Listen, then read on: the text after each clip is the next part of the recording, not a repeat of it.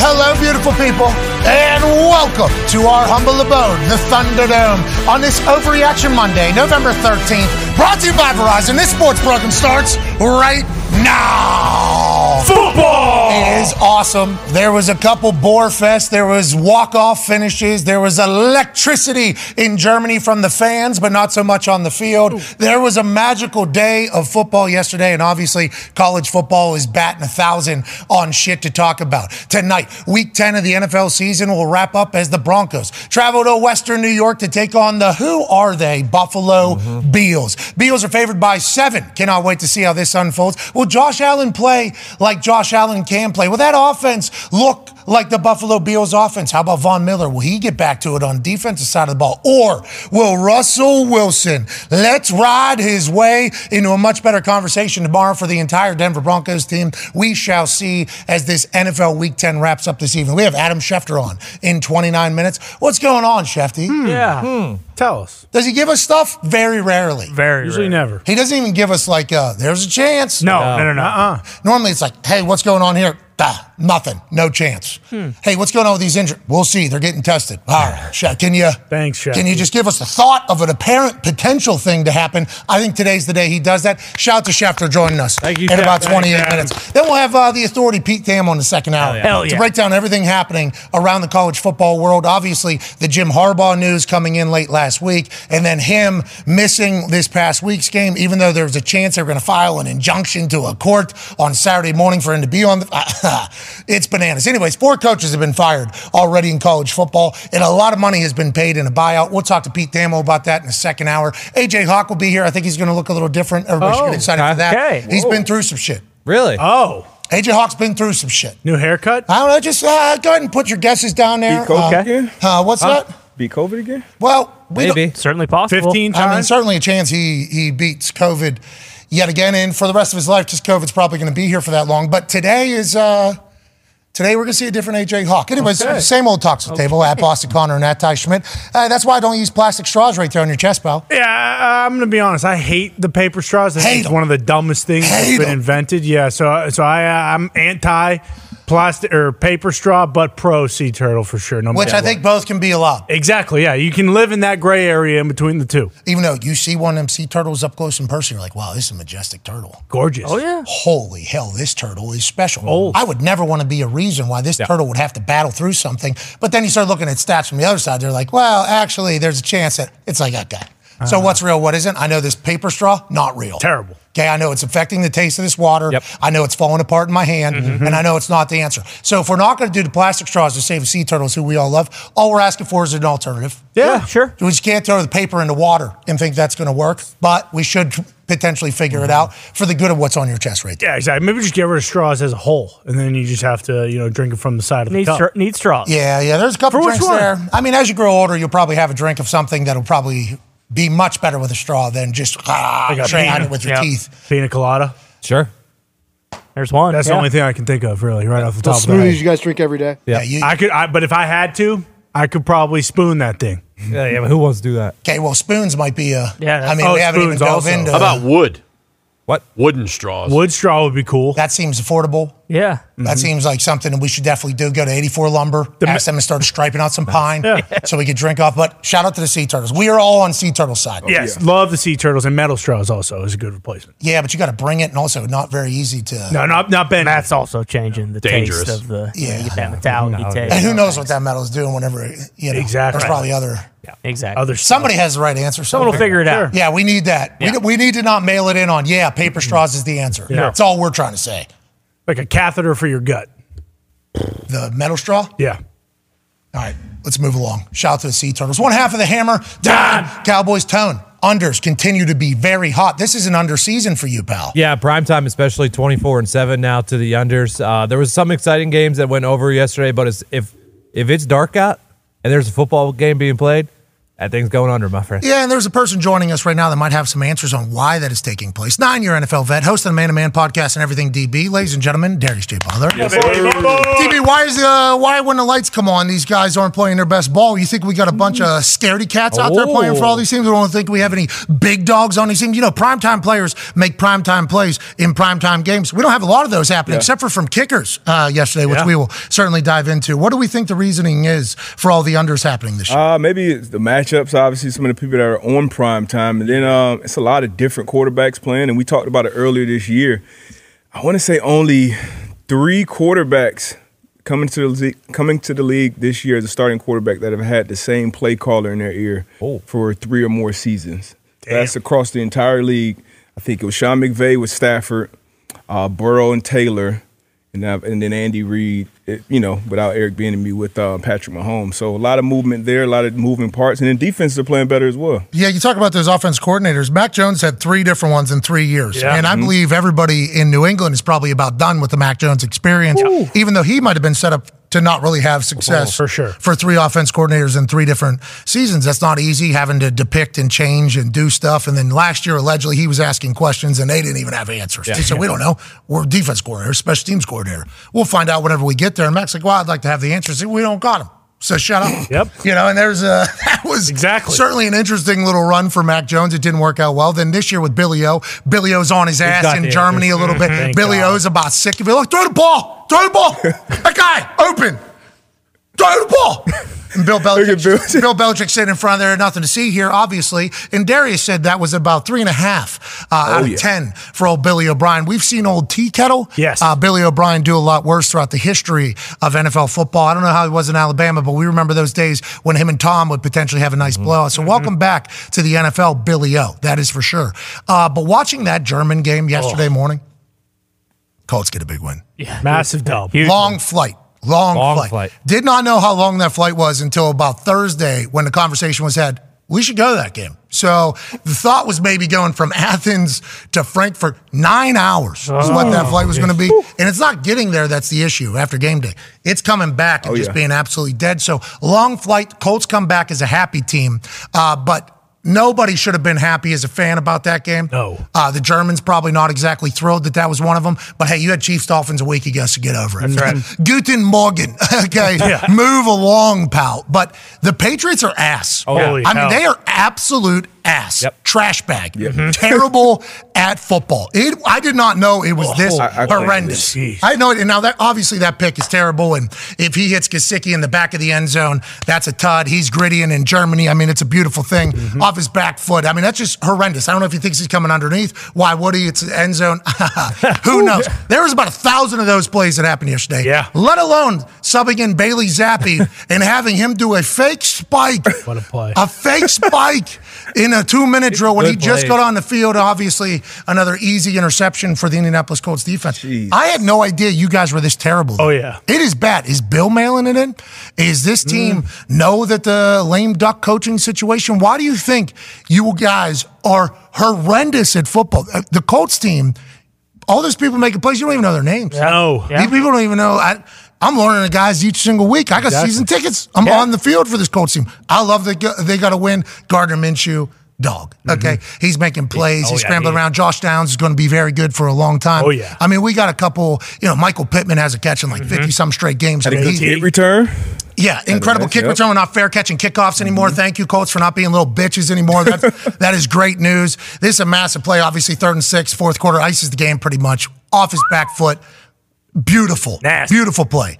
But you saw none of that from the Patriots side. And it seemed like on defense, the effort was vastly different than what it had been in the past. The sophistication of it was lower. It's just like everything's bad. Is this on purpose, you think, or what is this because of? I don't know if it's on purpose, just because, holding the Colts to under 20 with the first team in the NFL to do that. So that was a massive win for the Patriots defense. Way to go. Hey, you're right. Yeah, you're right. Massive win. You're right. Shane Steichen got stopped for the first time as a head coach. I mean, that is real. Yeah, and because of that, just the boys actually playing hard. Like, I was more so worried about the Bears effect that they had a few years ago where the defense was just tired of playing, and at a certain point in the season, they just started giving up.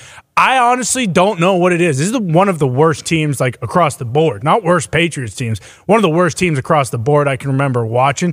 Bob Kraft he probably's got Jupiter on the mind. He does not want to be in Germany. But the biggest thing is Mac. That interception, I get we can dump on Belichick. We can dump on the entire team. There's no coaching that tells Mac Jones to, hey, make that throw in the fourth quarter going in, unless they are legitimately tanking, telling Mac, hey, this is going to be real bad. People are never going to want you to be their quarterback. Yeah, you're going to end your career. Yeah, your career's going to be done. Do it, though. No chance you're going to get a fifth-year option. But, yeah, go out there and look like an asshole so that we can get a top 5 pick. That's not the case. It's just a bad football team across the board. Robert Kraft was talking before the game on the sideline. He said, I've owned the team for 30 years. I've never been 2-7. No. Ever. I've never been 2-7. So the way he was speaking made people believe, like, oh, Robert Kraft genuinely thinking about making a move at some point. If Bill Belichick, and they're saying, I think Diana Rossini reported this weekend, that there's a feeling around the building that they're going to mutually agree to part ways. Bill Belichick and New England Patriots. Could you fathom Bill Belichick coaching somewhere else next year? I couldn't. He will, though. He's got a coaching record to go get. Yep. He's going to take his talents elsewhere. I'll be excited to see how it goes. Kraft is going to have to actually fire Bill Belichick. It is crazy. Well, it is a wild time to think about it. Like, every time we have Lombo on, who's very close to the situation, very close to the situation. He knows everybody. Kid worked. He worked. He knows them all. Like, him being like, Bill's going to continue to coach if he goes. It's like, Lombo didn't say there's no way Kraft fires Bill Belichick. Yeah, no. Like, nobody's safe in the NFL. I saw Peyton Manning get cut. Yep. There's a chance Robert Kraft is or Bill Belichick's about to get fired. Yeah. Bananas to think about in the NFL. Yeah, it'll be a respectful parting of ways. And Conman said it, like, Bill's going to coach until he gets that record, so we will see him with another hoodie on, another hat, which would be nuts. I didn't think I would ever see Brady in another jersey. Obviously, we saw him go to Tampa and win that chip, but you say you can't fathom building another, hat logo. I can't imagine 2-8. Like, if you told me coming into the season, I know Mac Jones and they were picked to probably be last in the division coming into the year, but 2-8 going into their 11th game, like I couldn't fathom this for a We will ask Schefter what his thoughts are on that entire thing whenever he joins us here in about 19 minutes. Let's talk about a team that's back.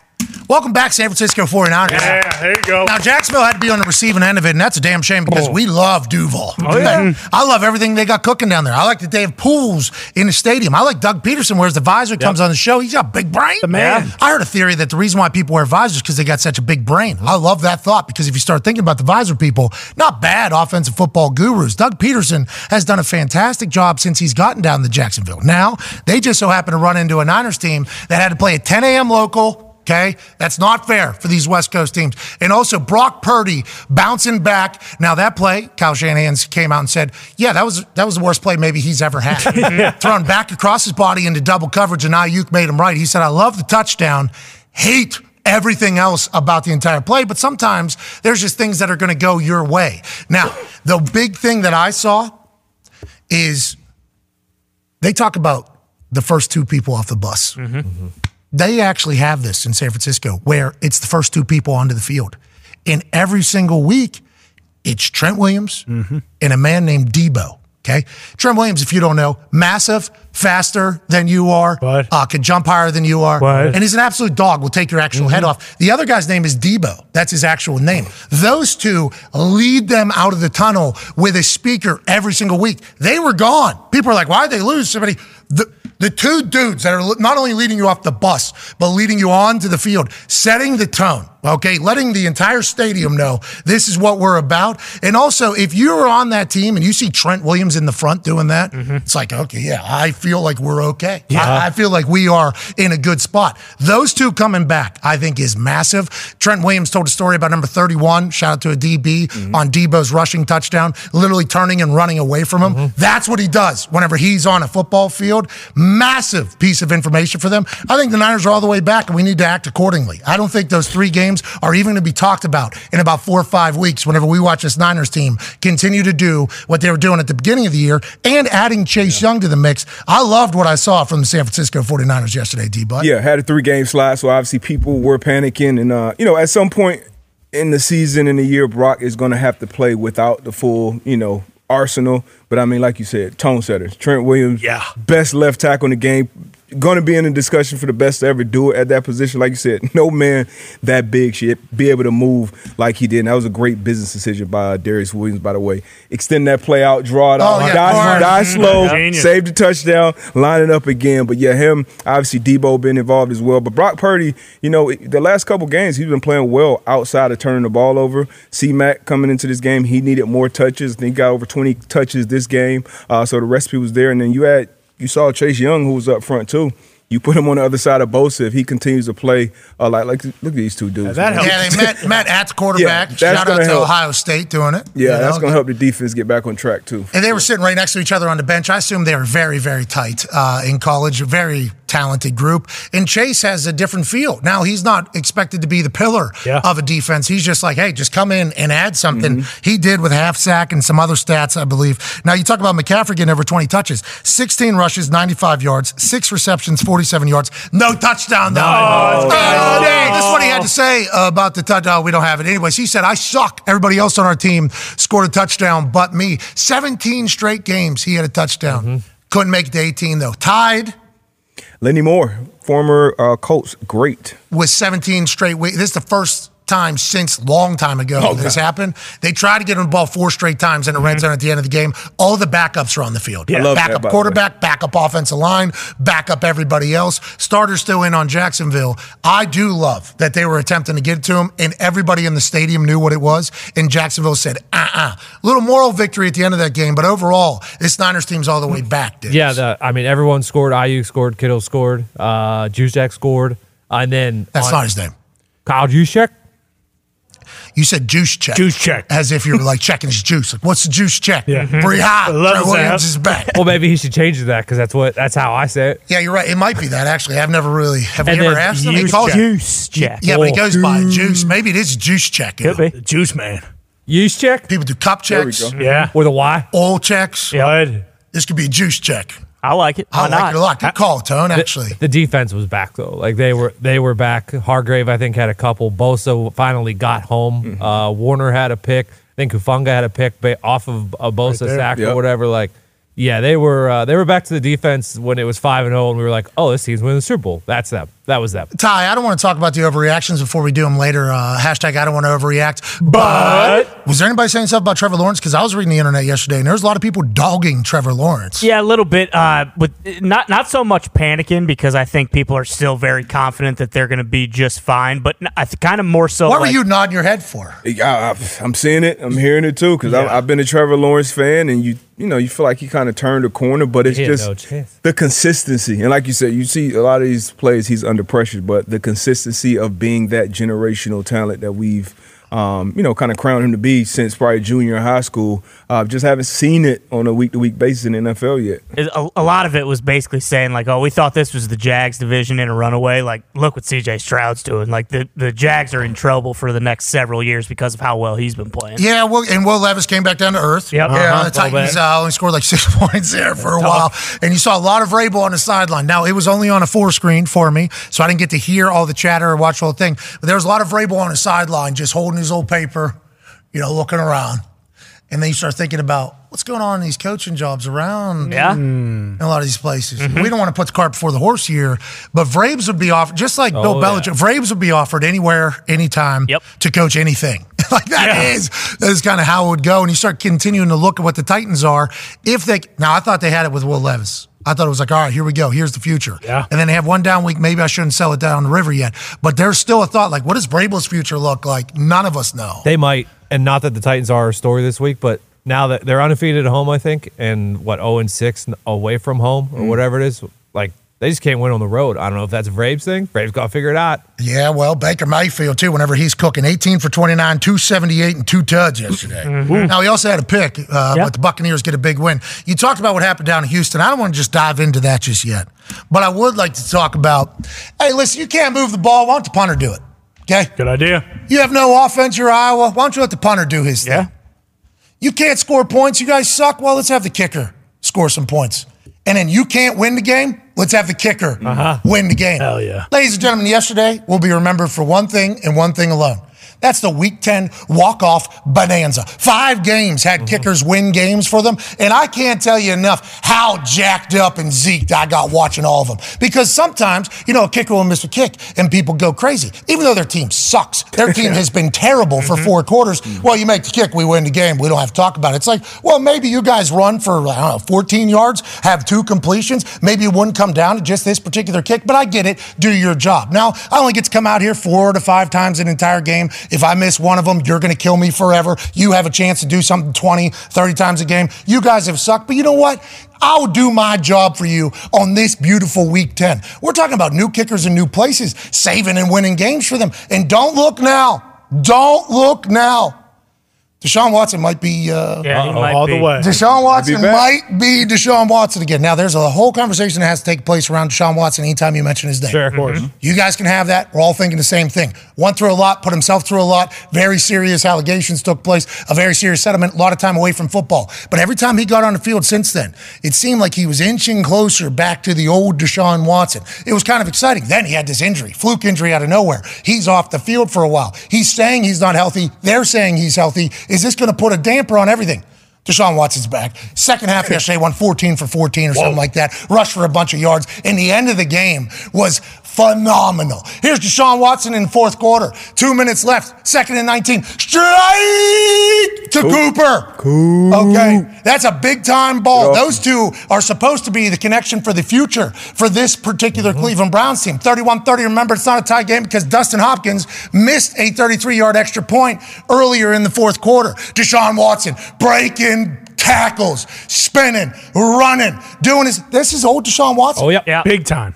He didn't look as fast as old Deshaun Watson. His knee drive wasn't as much. I think he might have been tired here in the fourth quarter, but he was certainly elusive, running, held onto the ball, kept the clock moving too. Smart football from Deshaun Watson. Then he hands it off to Ford. We need one. Stumbling, fumbling, bumbling. Now where are we? Field goal range, baby, with the whole team strumming and mushing for the first down to move that. It's not only Batavia who gets circled there, who we absolutely love. It's the whole damn O-line getting in on the mix. Yeah. Let's pick him up. Njoku, too, ran right through a human earlier in this game. He's an absolute specimen. Let's go ahead and move the entire pile. Let's out physical. Then, from 40 yards, dead center, Dustin Hopkins out of Florida State says, give me that, let's win. They say, well, there's a flag. We can't let this kicker celebrate, obviously. We've got to call something. Ravens try to jump over the center. It does not matter. We keep it moving. Dustin Hopkins shows up for the Browns in a big way. Way to go, Dusty. Way to go, Dustin. Deshaun Watson being back is sweet. Yeah. The entire offensive line moving. Jerome Ford for that first down, awesome. Dustin Hopkins hitting a game winner for the Browns, spectacular, D-Bud. Absolutely. And you talk about Deshaun Watson, the way he started off this game, Kyle Hamilton tapped up, pick 6. Started off terrible. I think one of 9 to start off, and then to come back in the second half and finish 14-14, made some plays with his legs. This is what the Browns need. This is obviously what the Browns invested in their quarterback position. With that defense, I mean, they can win any given Sunday with that combination of offense and defense. And the AFC North, don't look now, pretty wide open. Pretty wide open. Dustin Hopkins, too, another thing that doesn't get talked about. He was aiming left center on that particular upright that he was heading. I think he had some sort of read on the jet stream that was pushing it back to the right. His extra point that he had just missed moments before, that way, he aimed left center and then that thing hooked to the left. For him to stick with his read and hit that thing left center and then for it to tail back for a game winner, beautiful, because you miss that, you lose. Yeah. That's not like tie, which happened to a lot of these things. They're up 1 because of your miss. You miss that one again, probably getting fired. Yeah. That's probably the kicking world. Instead, he knocks it home. Browns get a big-time dub. Congrats to them. Let's talk about another walk-off, shall we? Another?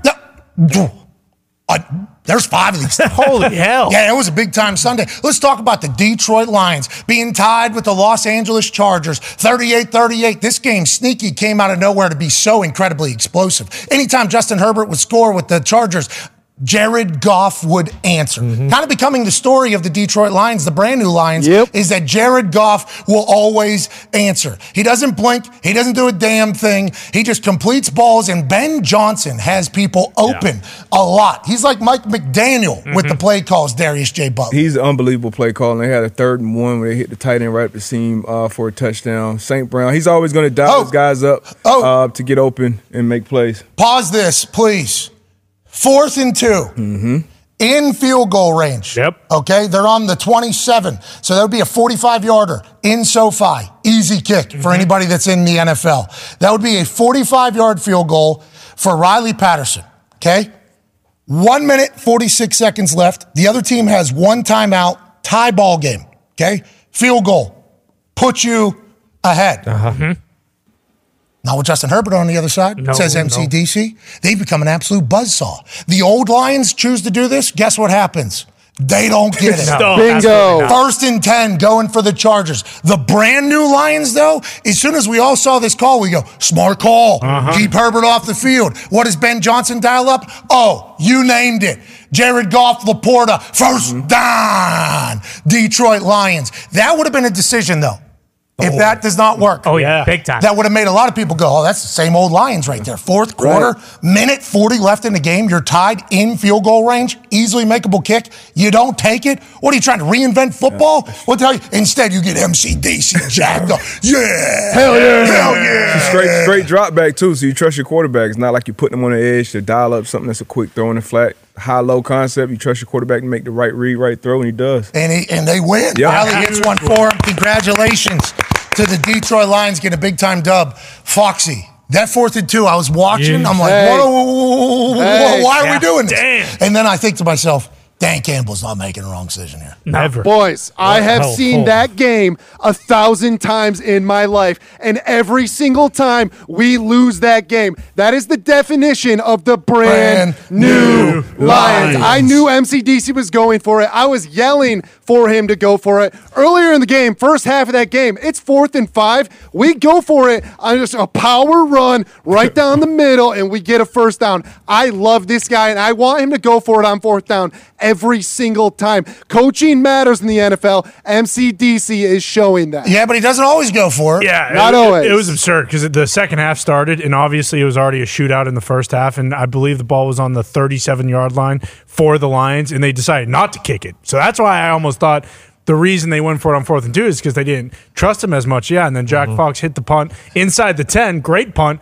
And then 37-yarder would have been a 55-yarder. I mean, that's still a bomb. But for them to punt from there is very abnormal for this MCDC Ben Johnson offense. But he's coaching to win, man. Yeah. I He's love it coaching so to win, much. man. And you know what? The Chargers are the new same old Lions because I feel so bad for those guys. Herbert is like Stafford used to be. He's so close, plays so good, and they just don't win for whatever reason. It's not Herbert's fault because he was on the money the whole game. Hey, I was about to say, he had a couple that were like, Oh, my gosh. He was on one yesterday. That's why I'm not Keenan concerned about the Allen. defense because Herbert's just that good. Yeah, the whole Lions fan base, though, whenever I said, this is what MCDC just chose to do in a tweet, kind of laid it out. Yes. They were like, yeah, he's coaching to win. He's coaching to win. I love that he's coaching to win.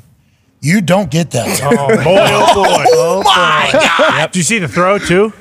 What's that?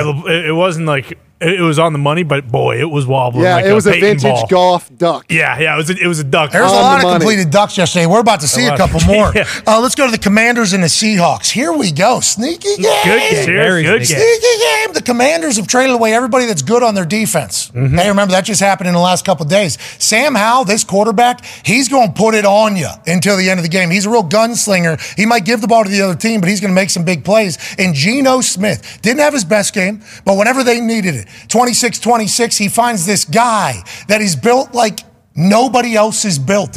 He's bigger, stronger, faster, more jacked, more ripped, with sweeter earrings and sweeter hair than you.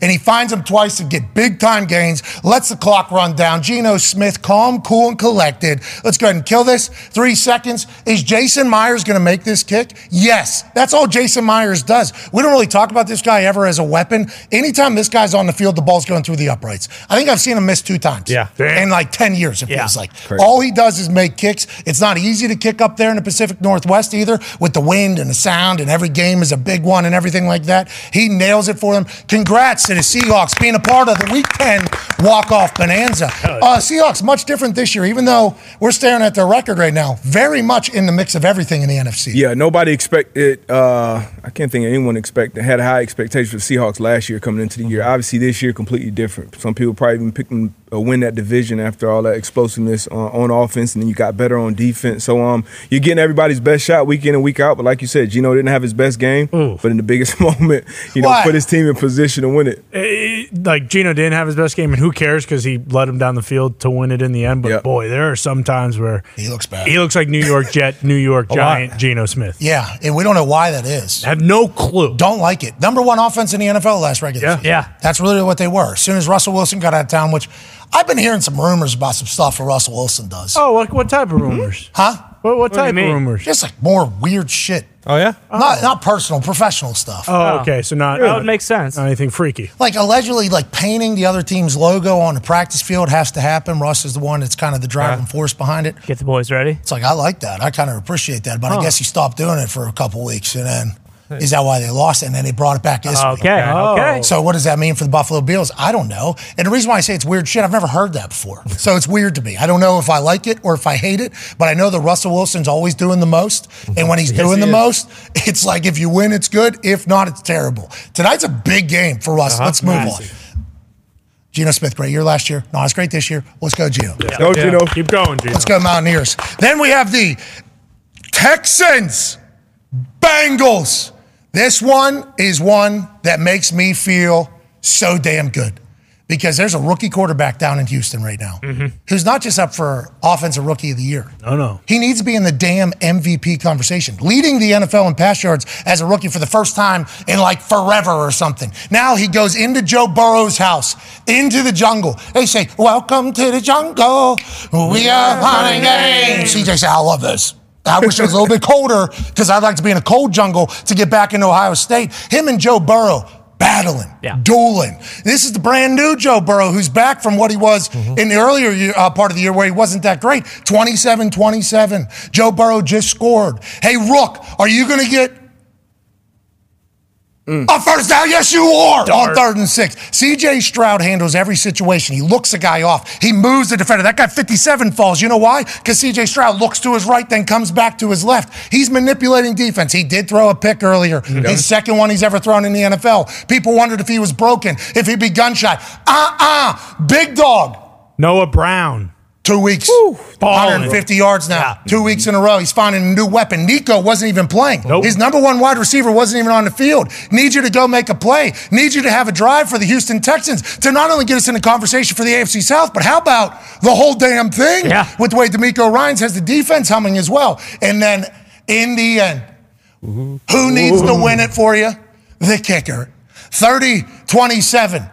Amendola, who was kicking with Nick Novak, I believe, last week in San Diego on Instagram, looking for a job. Kaimi Fairbairn hurts himself last week. Dare Ogunbowale kicks for him. They sign Amendola, and what do you need to do? Oh, I don't know, just make a game winner in Paycor Stadium in front of a Cincinnati fan base that has been compared to colleges around the country. Congrats to the week's walk-offs.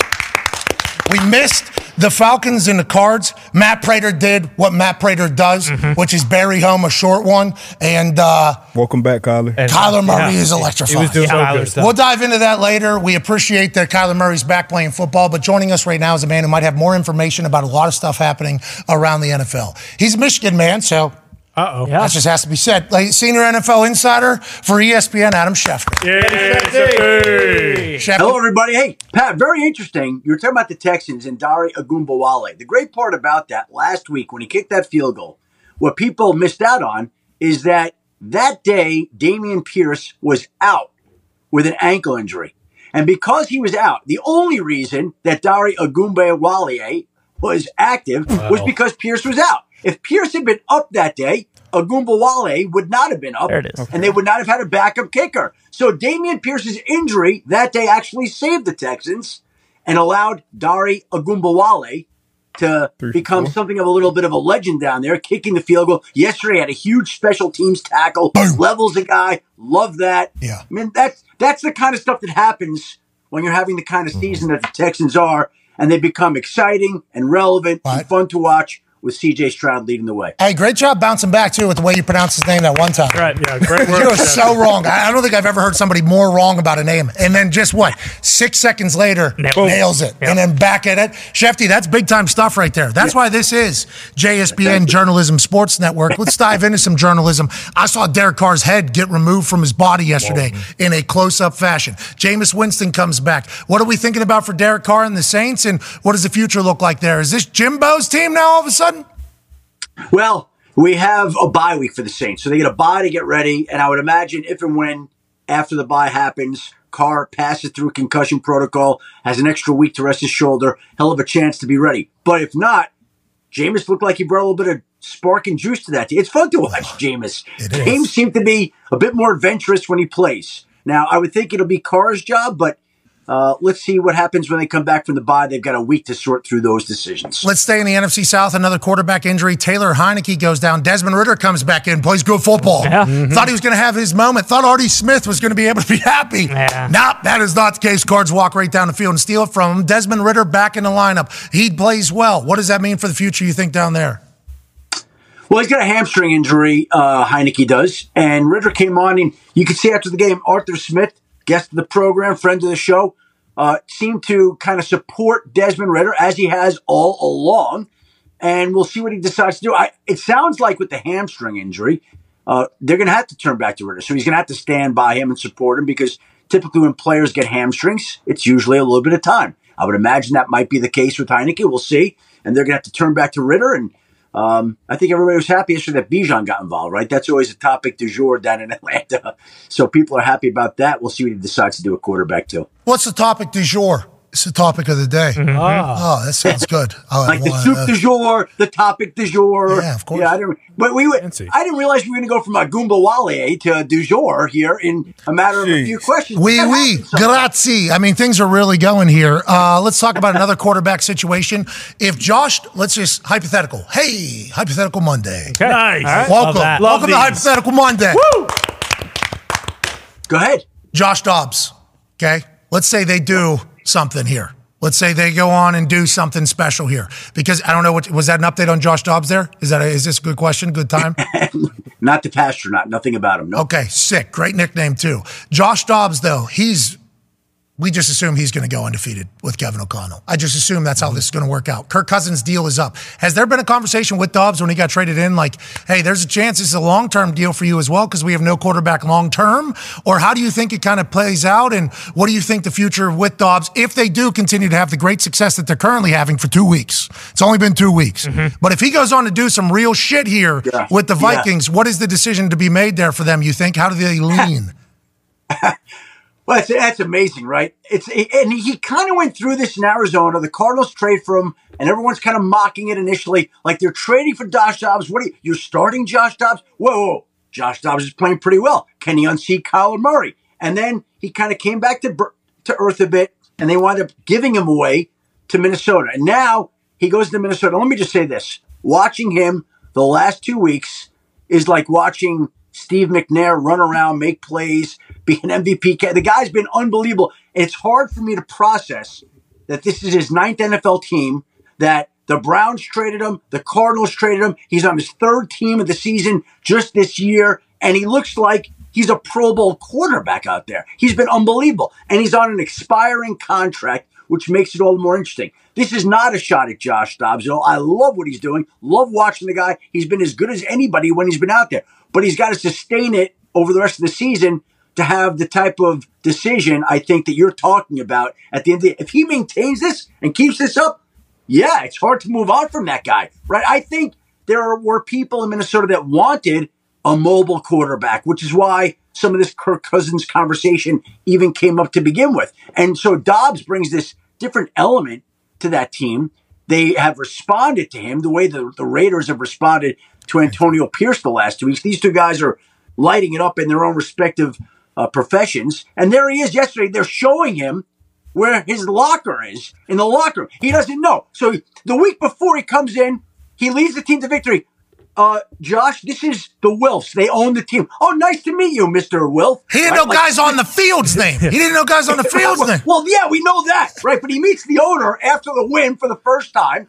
Yesterday, he shows up in the locker. Where's my locker after he led the team to a win? And now he's out, and he's got them to 2 wins in 2 straight weeks. They won 5 straight. Who needs Justin Jefferson when you got Josh Dobbs out there throwing strikes and bombs everywhere? Like TJ Hawkinson in the first half yesterday was unbelievable. And Josh Dobbs, I can't believe it. I'm watching this guy that nobody else was interested, that nobody else wants to hold on to him, that he's been through 9 teams, and he's lighting it up. It's unbelievable to me. We're all incredibly fascinated by it because it's like, if you're not the team's guy, even if you play good, do you even have a real opportunity? It kind of is exposing a little bit of an NFL thing that happens at a lot of positions, let alone the quarterback position, where it's like, if you're not the GM's guy, or if you're not the front office's chosen one, do you really have an opportunity to do your thing? It's like, feels like Josh Dobbs over the last few months has proven like he could be a guy. Yeah. Will somebody let him be one? Hopefully it's Minnesota. You know what? Here's the thing. I went back to a couple of teams and I said, why is nobody sticking with this guy? I asked that question. And somebody said to me, this guy is an unbelievable guy. Aces is a guy, just the kind of guy you want on your team. Aces. Not always Aces. Accurate. So I remember that statement. And I'm watching the guy throw dimes. And I'm like, this guy's accurate to me. Like, how? I'm just telling what people thought in the past. Yeah. Not accurate. I watched that. He's accurate. He's accurate. And he's the kind of guy I want on my team. And so it just makes it's a great story to watch, and everybody's rooting for the guy. And he plays the Broncos on Sunday, and they got a little bit of a running back issue now this week because they lost Cam Akers last week to the torn Achilles. They lost Alexander Madison to concussion yesterday. They're signing back Myles Gaskin, who went to the Rams, is now going back to Minnesota. And the starting running back on Sunday might just be Ty Chandler, who, by the way, looked like he was shot out of a cannon yesterday, like exploding through the line. Like, it doesn't matter who they plug in Minnesota. Everybody's great. Everybody's great. Everybody's doing their job. Like, oh, yeah, Justin Jefferson's gone. Jordan Addison, all world. Okay. Kirk Cousins is gone. Josh Dobbs, lighting it up. Oh, Alexander Madison, you're concussed. Ty Chandler, you take this handoff and you explode through and you go score a touchdown. Everybody does it. Like, I feel like if they called on you, Pat, you'd be lighting it up and going to the Hall of Fame here. Yeah, you're damn right. I mean, that feels like that's the Kevin O'Connell touch. But if you remember at the beginning of the year, football gods were not blessing the Minnesota Vikings. No. There was tips, there was overthrows, there was losses. It was like last year, they were 11-0 in 3-point games. This year, they started 0-4 or something like that. Couldn't get it. Now the football gods seem to be all the way back in their favor. And I think all anybody's asking is Josh Dobbs is the passionate, can you take me higher? Love it, Josh. That was awesome. Yeah, oh yeah. Awesome. So absolutely awesome. All right, let's go to some other teams that have some updates. Go ahead, D-Bud. Yeah, I'll stick with the running backs. Devon Achane down there in Miami. I know they activated him. Is he all the way back? I think he's going to be back. I expect that he'll play this week. It sounds like he was tracking to do that. They sounded enthused. He's got to get through the week of practice first, and they'll make sure that he's okay. And that's another guy you're excited to see because when he was out there, woof, you talk about fast. That guy was blast off, and he makes that offense that much more explosive. So they opened the practice window for him today. He'll be back out there, and assuming no setbacks, I would think he'll be out there on Sunday against the Raiders and Antonio Pierce. Okay, that's big news. Yeah. That is big news for that Miami Dolphins team. Also, the Hard Knocks in-season trailer came out for the Miami Dolphins. Yeah. It's going to be good. Oh, it's going to be good. It looks next week. It debuts next week, right? Next Tuesday, the 21st. Yeah, it's going to be awesome, I think. Only on Max. Oh, Max. Max. Max. Max. Max. Not HBO. Wait, what's that? No. Oh, HBO. Okay. No. It's sack of wine. Max. Drop the can't keep up. Drop the HBO. Bingo. That's what they did. So it's just Max Plus. Okay. Anyways, it's going to be awesome. I think NFL Films got one, and it feels like Miami's all the way in on it, and it's been an exciting season. A couple tough questions coming right down the pike here. Go ahead, Connor. Well, let me guess. I can guess them. Ready? You want to guess them in advance? Go ahead. One's going to be Bill Belichick, and one's going to be Zach Wilson. Okay, well, Certainly 2 of the 6. Yeah. I mean, there is. We have a new seg for you, but let's start with the Bill Belichick seg. Yeah, Schefter, why don't you shut your trap? I'm interviewing you, okay? I'm asking the questions around here. You're not telling me what they are. It's time. But they are. But they are. Let's put your ass on the hot seat about the hot seat in the NFL right now, Schefter. You mentioned it. Bill Belichick, of course. He is on the hot seat, but Brandon Staley, it seems as though his seat's getting a little hotter. Artie Smith, we were down in Georgia, and boy, oh boy, those fans are getting loud about Artie Smith. And then even tonight with McDermott going and the things in Buffalo happening as they are all these guys kind of in that hot seat territory? Would you put only Bill in the hot seat because that's the one that you thought we were talking strictly about? But where would you rank all 4 of those guys? And are all 4 of those guys definitely going to be head coaches for those teams next year? See, I think before I was told to shut my trap there, I think you expanded the question and branched out beyond Belichick with all those other guys. I think we're going to go down a Belichick path. But I think these are the guys. Look, we're in the time of the year where teams are making a playoff push or their coach is coming under fire. And if they're not making the push, there's going to be questions about all these guys. If you're not winning, basically you're speculating. And that was winds up happening with a lot of these teams. Belichick, I think, obviously becomes the most interesting topic of almost any NFL story right now. And what a decorated franchise and an accomplished owner and an historic coach all decide to do at the end of the season. And we don't know how that's going to go. None of us know how that's going to go. But everybody's waiting to see. And the fact that it is even a topic is what makes it so interesting. Brandon Staley, we've heard these questions for a while now. They have to win, I think, to answer them. And as long as they don't win, then it's going to come up. The last few weeks, they won. We didn't hear anything about it. They lose yesterday. Here we go. Brandon Staley. Arthur Smith. I don't know. Like, again, they lost yesterday. And they lost the week before to Josh Dobbs. So they're coming up 2 losses. So we're going to put him on the hot seat today. That's the way it goes in the NFL. Oh, he's been on. Check the mentions. Don't search Arthur Smith on X right now. It's bad. He's a friend of the program. We love him. It's not good. Yeah, I think people, a lot of that is they're all angry about the way Bijan's being used. Some Falcons fans, some fantasy football managers, like they see this team with this talent. Like last week when they were playing the Vikings, they got down to the 1-yard line, 4 plays. You got the 8th overall pick. Bijan didn't touch it. Didn't touch it once. Yeah. Right? And so the people that have he gave him a on 5-minute answer about it. Remember, he gave a 5-minute answer about it. He was like, sometimes it's supposed to and it doesn't. All right? Get off my ass. Pretty much is what he said for 5 minutes. Yes. It was, well, we were down there. You alluded to it. We were in Athens, which is an hour and a half from Atlanta. I think there's a lot of Falcons fans down there. A lot of them. Oh, he is not beloved down there. No. Well, here's the problem. So he's not beloved down there amongst their fans. And I'm just telling you, all the people that drafted Bijan Robinson and we're living in a fantasy football universe, they're all pissed off at him too because this guy's out there and he's not doing what they expected, right? Like that game. We've got a guy, we're in an ESPN league. We play for, amongst our colleagues and friends. And it became like a source of amusement that they're not handing the football to Bijan Robinson at the 1-yard line. You got this guy that is incredibly gifted, talented, that was worthy of the 8th overall pick. And he's not even on the field at a time where they could put the game away with a touchdown. I bet that group text is lit. Yeah. Oh, my God. So lit. One coach not being chatted about, maybe on the hot seat. Dayball, shall we? By the way, I'll tell you what, Pat. New York, you've been here before, right? A couple times, yeah. New York has great pizza. Great pizza. Very cheap, good pizza. Yeah. Very cheap, good pizza. Great bagels, right? Yeah, but we don't do touchdowns very well in New York here between the Jets and Giants. Bro, those Jets stats that are coming out are remarkable. They are like 36 consecutive drives with no touchdown, I think is what Hembo put up this morning on Get Up for the New York Jets. And then 14 of the last 17 games that Nathaniel Hackett has called plays, there's only been 1 touchdown or fewer or something like that. It's like we did not check this from Andrew Mason.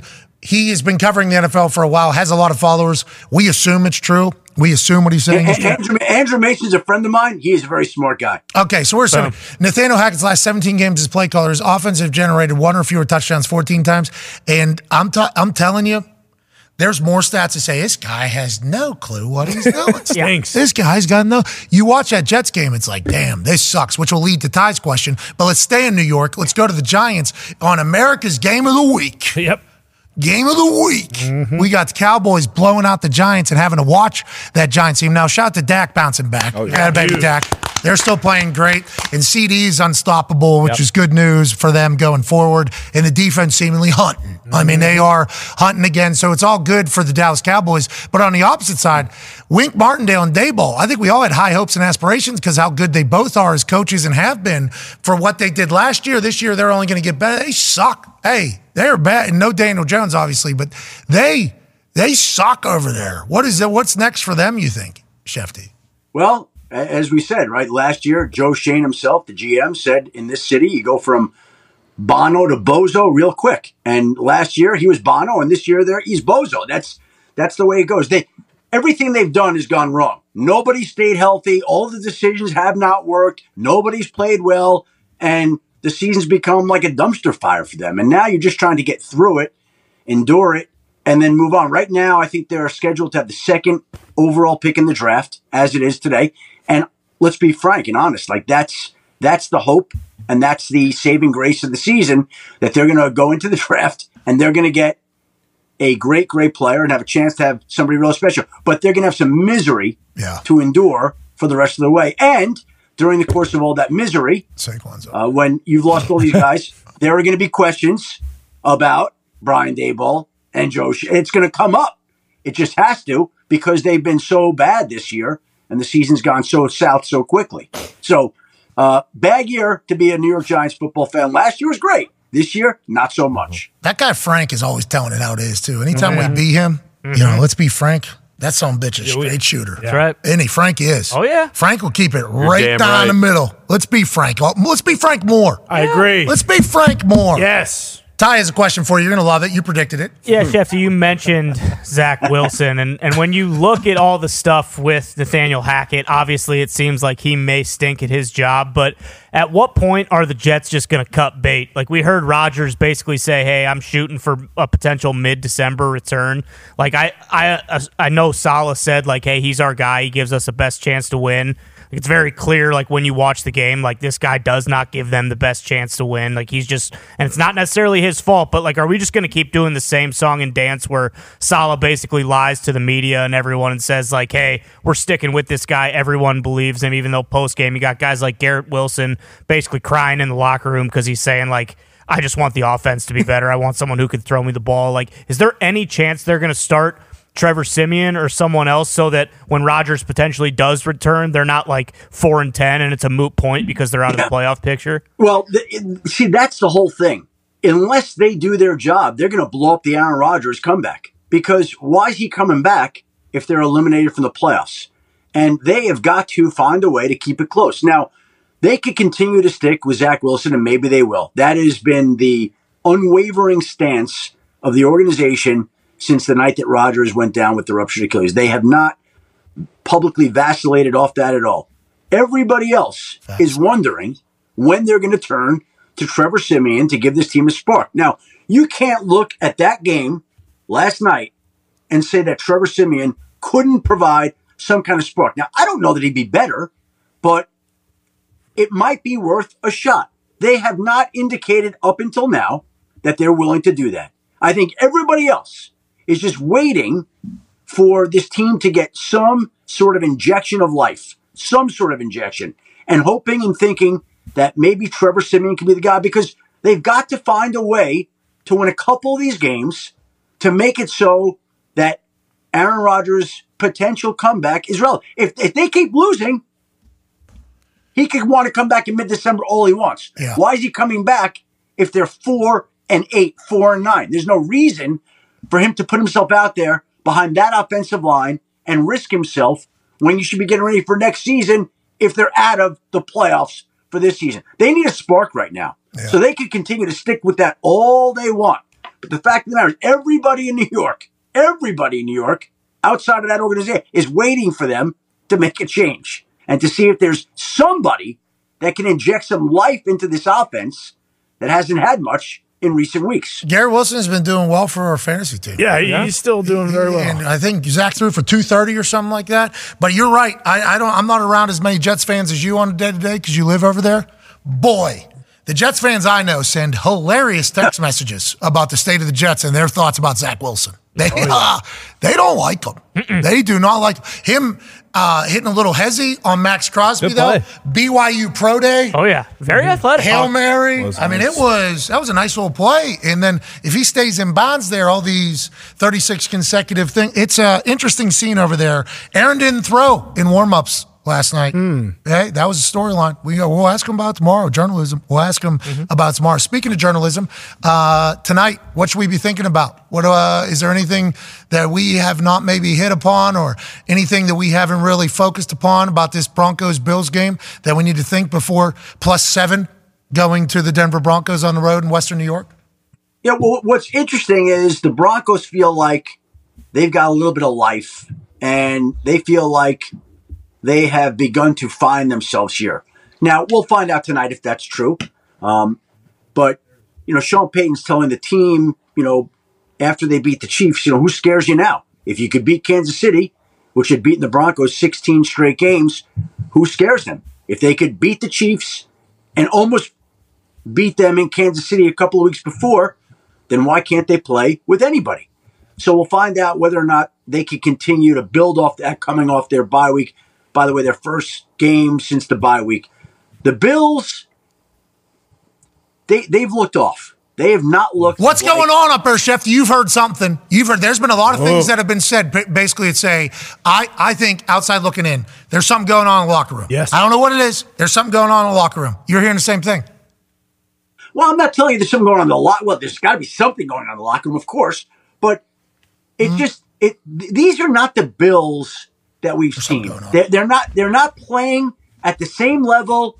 They're not functioning on defense without some of those guys that they lost to injury. The offense just seems a little bit. It's just not what we're used to seeing from them. So it's early. Are they going to be able to get that back, or are they going to continue to flounder like this and raise questions and leave people wondering what are the issues that are afflicting the team? Just like the hey, whatever's going on, leave it there. And then the other things that are said about it, it's like there's something going on up there. Hope they figure it out because we love the Buffalo Bills. Just like we love chatting with you every single week. Thank you for making time, boss. On behalf of Darius Agumbawale, I'm going to have my soup du jour right now. Have a great Monday, man. Grazie, prego, Adam Schefter.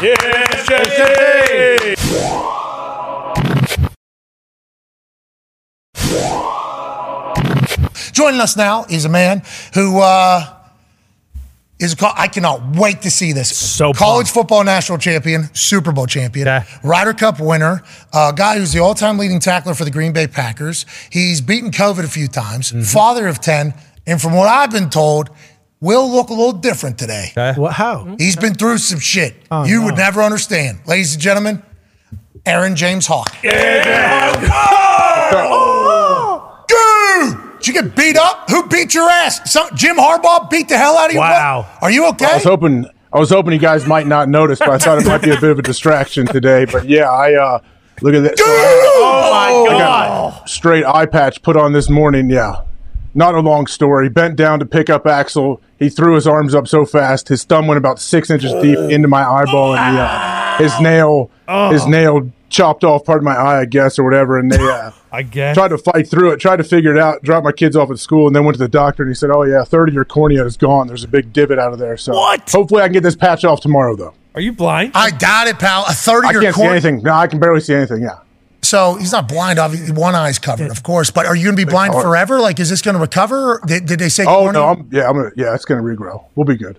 Are you sure of that? Is that you just talking? I'm not sure of anything. I'm not sure of anything right now. But that's the plan, man. It's going to be great. This is good. I told you last night. I texted you. I said I might have a bit of an eye situation tomorrow, and that's before I knew any of this. I just knew I couldn't open my eye, and it was bright red inside, and it burned all night. I will say that is terrible. I wish that upon no human. When I get a little hair in my eye, I am so mad. It's the worst. It is so uncomfortable. It is a very difficult thing to go through, so I apologize. I did tease earlier, hey, I think AJ is going to look a little different because this is the first time you've ever texted me and said, something happened. First time ever. Wow. First time this has ever happened. So that was last night, too, before anyone knew anything. They just thought, like, I was at one of my son's flag football games, and it was the very beginning of the game when I got jabbed, and I knew instantly, like, this is not a normal eye poke, man. And people would come up and talk to me. I was like, I'm just telling you, I'm not crying. I got an eyeball situation thing going on. I'm not high, okay? I'm moving it on, yeah. I don't have pink eye. I haven't been around any butts. I'm not high. I'm not crying. I'm not emotional like Michigan coach. Yeah. You're allowed to show your emotion. That's right. A lot of people say that's wild the way you reacted, but hey, that's passion. Yeah. You had to hard to win a football game. It's hard to win a football game, especially you get an opportunity like that, especially with the passing of the head coach. Yeah, you know what I mean? right. Mm-hmm. Like that whole thing. But like you having to explain that and say, no, just Axel just thumbed my eye or whatever, I assume got annoying. And the fact you lost a third of your cornea, is that what you said? Yeah, he the guy, put my eye in there, and he looked, and he's like, phew, okay, yep, here we go. He got the patch out, and he's like, you know what he did ask me? He said, do you have to be seen in public today? And I said, yeah, kind of. And he said, okay, well, hopefully meet me at 8 a.m. tomorrow in my office, and hopefully we can take this off. Okay, so there is a little bit of like a doctor who said maybe tomorrow this thing's all healed back up, even though you got a third of your cornea ripped off. Good enough to take the patch off, I guess, tomorrow. I guess whatever kind of healing you can get overnight. Yeah, we'll see what happens. Hey, and shout out to those glasses. Those what are these? Oh, bro, the bifocals. The transition. The part that's here. These things. The like frame. The frame. These barely even fit my giant. That's what I'm saying. They're hanging on for dear life. What is this part called here? The thing that goes around your ear? I honestly have no idea. Me neither. I was just trying to find the word. I have no idea. I was going to call it the legs of it, but I think legs place. Yeah. The legs are hanging on for dear life there. Maybe you go to a gas station, pick up some of Connor's sunglasses for tomorrow if it's going to be the new you. What if your sunglasses, AJ Hawk? That'd be sick. Send you some. Maybe. We'll see what happens, man. I don't know. I've tried a couple different pairs. Trust me, none of them fit. Especially, I have an old school eye patch, too, I could put over it. Then no glasses fit. We need that part. Yeah. Need it now. I'll see. But well, I tell you what, they don't make those. They don't make those for extra large heads either because the thing adjusts, and it is so tight on my head still. So the hinge, the temple, and the temple tip is the name of these things. I'm That's talking not right. Yeah, this seems interesting. I'm talking about the one that says temple is the one that I'm talking about. Yeah, I'm looking at a different one. It also is calling that the temple. Okay. Legs make sense to me. Because your temple's right there, right? Yeah. Mm-hmm. Happy Axel didn't get your temple. Yeah, What part is the cornea? That's the one, right? That's in the inside, correct? It like covers it covers your eyeball and stuff. It's like the center. Like the whatever it is, it was your eye. bleeding all night long. Yeah, it was brutal. Did you look like Saban? That eye look like Saban's?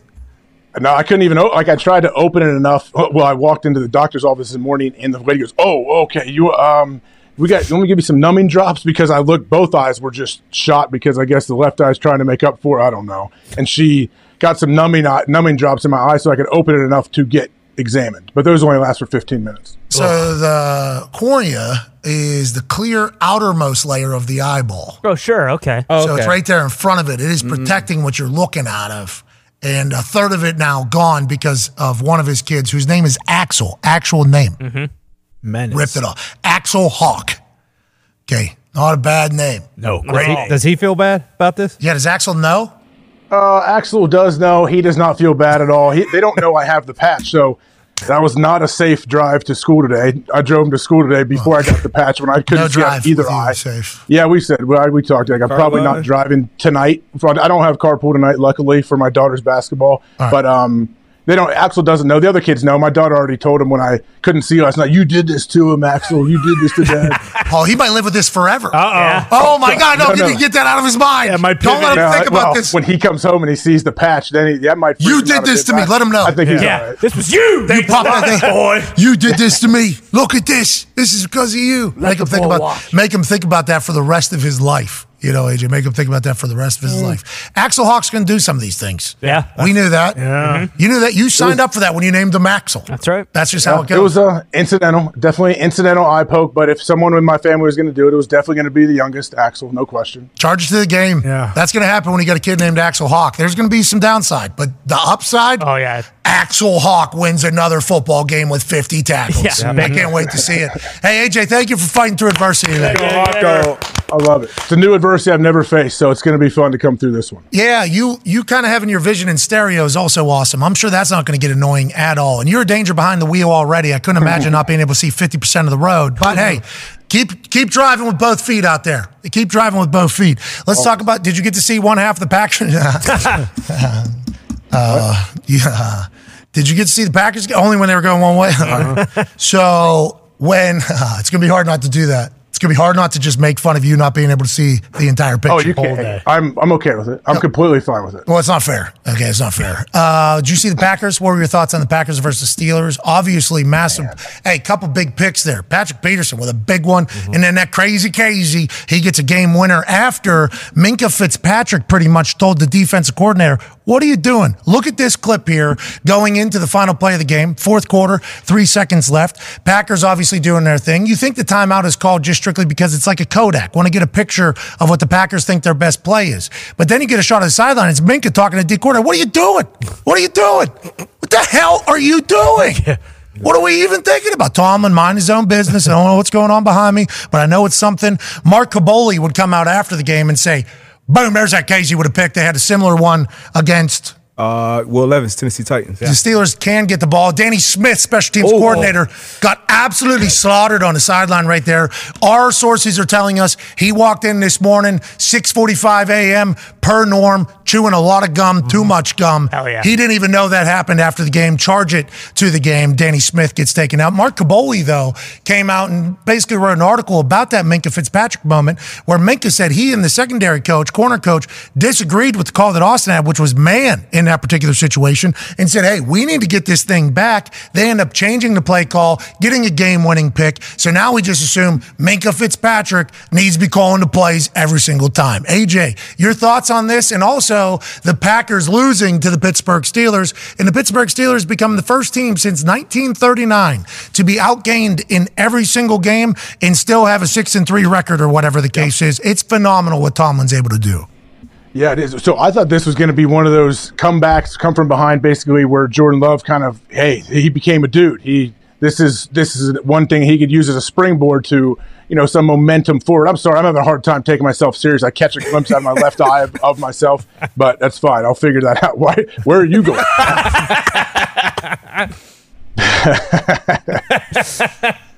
I hope you're sitting somewhere different because it looks like it to me.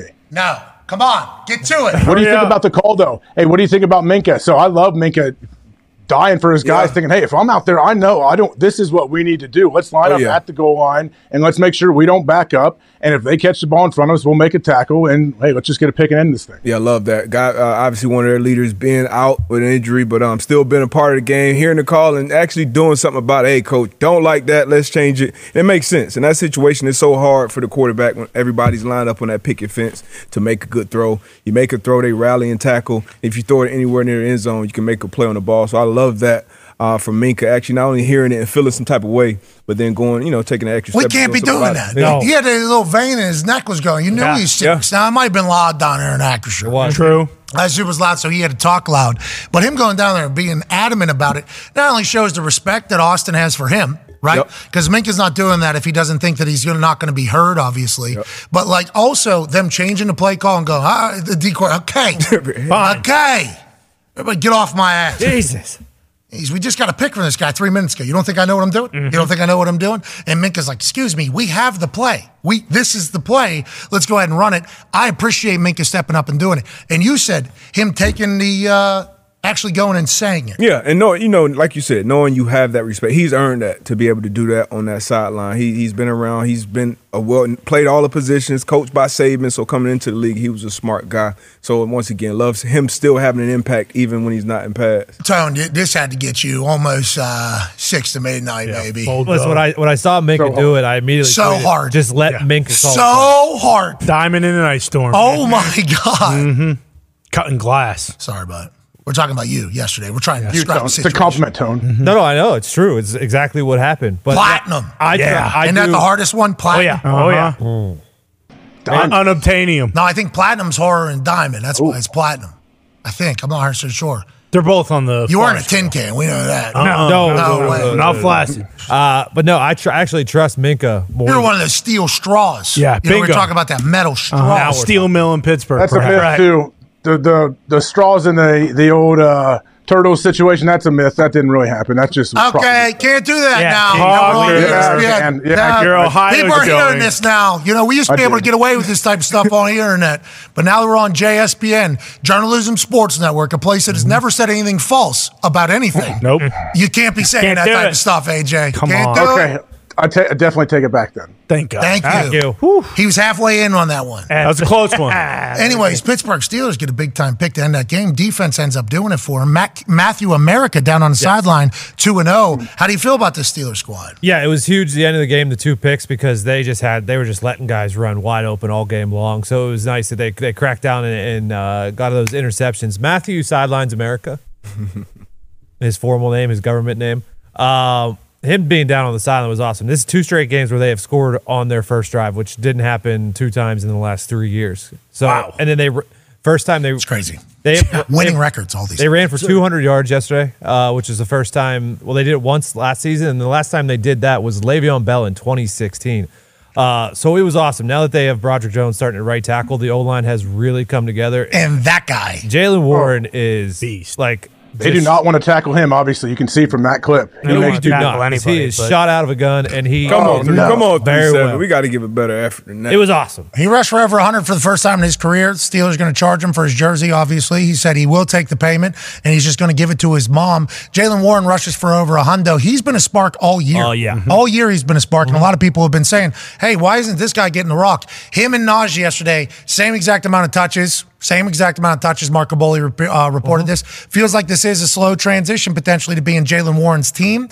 He's a guy. And I think when you're on the sideline, and Darius, correct me if I'm wrong, I think when you're on the sideline, you can feel the players a little bit more. Yep. You can look them in there like Jalen Warren, give me the ball, bro. Yeah. Like let me get the ball. You can kind of see how the teammates respond to guys as well, where it's like, yeah, we like this guy. We like blocking for this guy. Oh, Pickens, he wants the rock. He just told me right to my face, as opposed to somebody telling a phone to go up into a booth. I think you can really get a pulse of the team. Now, I know you can't see as well because you're not in the sky cam, but I think those conversations and that vibe and feel for a coordinator is vital to the success of a team, and I think that could be why Matthew Canada has sucked for so long, and now he's on the sideline, Matthew America. Maybe he does make a change and he's a little bit better because he's able to feel the flow. Yeah, I know personally as a player, I would much rather my coach be on the sideline and up in the booth. I know some pros to being up in the booth, you can kind of get that all-22 vision, but when you're on the field, like you said, when you're on the field, you can just feel it. Even that situation with Minka, you know, him being right there next to Terrell Austin as opposed to having to try to get on the phone in that situation, it never happened. So Steve Wilkes, even down on the sideline in San Fran, I think that makes a difference as well. So who knows where the Steelers go from here? I mean, they didn't put up great numbers in the passing game, but obviously when you can run the ball like that, you can win a lot of ball games, especially late in the season. Which, by the way, might be on a sideline thing where like offensive line's like, hey, we can move them. Yeah. You know, and the offensive line is not going to go to a phone to tell Matt Canada, hey, this is your offensive line speaking, the most humble group on earth. We can move the shit out of these dudes. Have you ever seen an O-lineman on the phone? Never. Not once. But there might be a way on the sideline where you can like get a sense from the boys, like the big boys, like, hey, big boys, dominate. These guys feel very confident in what they're able to do. Maybe we should go that way in the entire. I think they ran for 170 last week. Correct me if I could be wrong, but I think it was 170 last week and then 205 this week. So the 2 games that he's been on the field has been their best 2 rushing games by far. Yeah, and Naj had some good runs too. They were just opening holes yesterday. Now the Packers' rush defense let's pivot to that. AJ, you were talking about a couple guys obviously not wanting to tackle Jalen Warren as the all-time leading tackler for the Green Bay Packers. Not only your thoughts on the state of the defense for Green Bay, but just Green Bay as a whole. Last week it was like, is Jordan Love our guy of the future? Thought he had some good plays. Ty, can't wait to hear your thoughts, but thought he had some good plays. Has 2 picks in the final 3:30. That Patrick Peterson one, not his fault. Also the pick to end the game, play call seems like with what they were doing, they were probably going to get that one. They were sitting on it anyways. What are your thoughts, AJ, after watching that Packers team lose to the Steelers? Man, I don't know what they plan. So what are they now? 3-6? Yeah. Which is just crazy to think of the Packers being 3-6 with how awesome they've been for so long. But I don't know, because Jordan Love definitely shows glimpses. Like, this is a great ball right there. Like, he shows glimpses. He just hasn't really put it together in their defense. Obviously, you have to be able to stop the run. You know you're playing the Steelers if you stop the run, you're probably going to have a decent chance to win that game as well. So that's what's so tough for them. I don't know. I honestly don't know where they go or what they're going to do to try to fix this. Sometimes you think Joe Barry just has 2 patches over his eyes while watching film. Yeah. You know what I mean? He might. Yeah. Right. Not just one, but 2 patches over both of his eyes. Like, what are we doing out there? Ty, another L. And I saw your overreaction tweet, which was beautiful. But they were saying last week, maybe not Jordan Love, guy of the future. Gutekunst, LaFleur, even Murphy, they kind of all banked, right? They forced the Hall of Famer out. I don't want to remind people because all we do is carry water and wash balls. That's right. That's all we do. Love doing it. But we were right in the middle of that whole thing. And I was getting a lot of hate because I said, are we sure that Guti is a great general manager? Are we sure that LaFleur is a great head coach? And I got people that are big-time bloggers for Green Bay who might have had a sense of hate towards me anyways because we were talking to Aaron every single week. But nonetheless, I feel like we gave a lot of good information. It was fun to be a Green Bay Packers fan, but they were attacking me because I said, are we sure about Guti? Which I think was a real question. At this stage, what do you think the future of your Packers looks like? Because you are an owner. And is Jordan Love the guy for the future? And if he is, what does that mean for Guti, LaFleur? They're just here forever? How does it work, you know? It's tough because I don't know if he is the guy, but I also don't think you can put all of this stuff on him. Like, he clearly, like, because early in the season, after the first couple games, we were like, oh, okay, we've kind of seen enough already to know that, like, maybe it wasn't the craziest decision. Like, we know Rodgers was kind of 1 foot in, 1 foot out. Like, he probably wanted to move on. They got this guy, and he looked good early. I just, like, with the defense, again, Diggs mentioned it. I mean, like, I don't know how you just do the same shit week in, week out, and nothing ever changes. Like, and then they just rely on, oh, well, we have 9 first-round draft picks. Like, they got to figure it out eventually. They haven't. This has been an issue for, like, the last 5 to 6 years. Seems like LaFleur in, like, big-time moments, dating back to when they had Rodgers, like, he just chokes. Like, I don't think he's the guy moving forward. Like, I can't see them winning a Super Bowl with him at the helm with Jordan Love. Like, because it's happened several times this year where, like, the Packers will get the ball back with, you know, a minute and a half or whatever, and Love has that opportunity to kind of go down the field and win them the game and cement, like, oh, he is a guy. This is a jumping off point for the rest of the season. And I don't know if it's play calling. Like, I know how young they are, so I think that has something to do with it. But even, like, they're killing Christian Watson. Yeah, that's another. He was trending. Exactly. And part of that, I think, is that his family has been very vocal, and, like, they're posting, like, Devontae Adams stats from his first 2 years and saying, like, were you saying this about this guy when, you know, which is whatever. That's neither here nor there. But it's just, like, it's the same thing. You know, they don't have an identity. They don't have any guys they can rely on. It seems like when Aaron Jones is healthy, he doesn't get the ball, or he's in there, you know, like, very sparingly. And then on defense, it's just the same shit over and over and over again. And yesterday I knew, you know, they get a PAT blocked, and right when it happens, it's like, that's going to come back to bite him in the ass 1,000%. Just, like, no effort on the play. And then obviously it comes down to that. They put themselves in a situation where, as opposed to being able to kick a field goal to extend the game and go into overtime, you have to score a touchdown. And then, yeah, like you mentioned, like, what is Jordan Love going to do? Like, he has to try to throw it into a touchdown. They have to score a touchdown there. So is it the best play call? I don't know. It's just a lot of, like, and I think part of it too that's so frustrating, and it's not Jordan Love's fault at all, but it's like, you look at these games where they have an opportunity to go down and win, and then the back of your mind, all you're thinking is, in the past, like, Rodgers goes down and wins that game. And they're not the same guy, and that's not fair, but that's just, like, that's the reality. It's like, in these situations, Packers fans are used to the Packers going down and winning those games because the offense has always just hummed, and it's like, it's okay, minute and a half left, whatever, down by 4, like, Rodgers is going to lead the team down, and they're going to score, and they're going to win. And that shit just isn't happening anymore. So it's like, I don't know where you go. I really don't, because I don't think LaFleur is going to get fired. I can't imagine they retain Joe Barry, but they probably will, because he should have been fired 2 years ago. So it's just a shit show. Yeah, I thought this year was going to go bad for you guys anyways, because even though he is a couple years into his career, rookie year here for Jordan, you know, and C.J. Stroud picks it up real quick. Real quick. Yeah. So quick. Right away. So quick. And he's got a bunch of young guys, too. Yeah. Well, and they were a dumpster fire last year as opposed to, like, a team that has a bunch of, like, 9 first-rounders on the team. But the Packers knew it wasn't going to be just seamless from Aaron to the next guy, though, right? Agreed. No. Had to think it was going to be a transition year of some sort, right? Yeah, but then it's Not true this when bad, you mentioned CJ. That does, you're like, oh man, like rookie steps in. I know every situation is different, but yeah, it's true.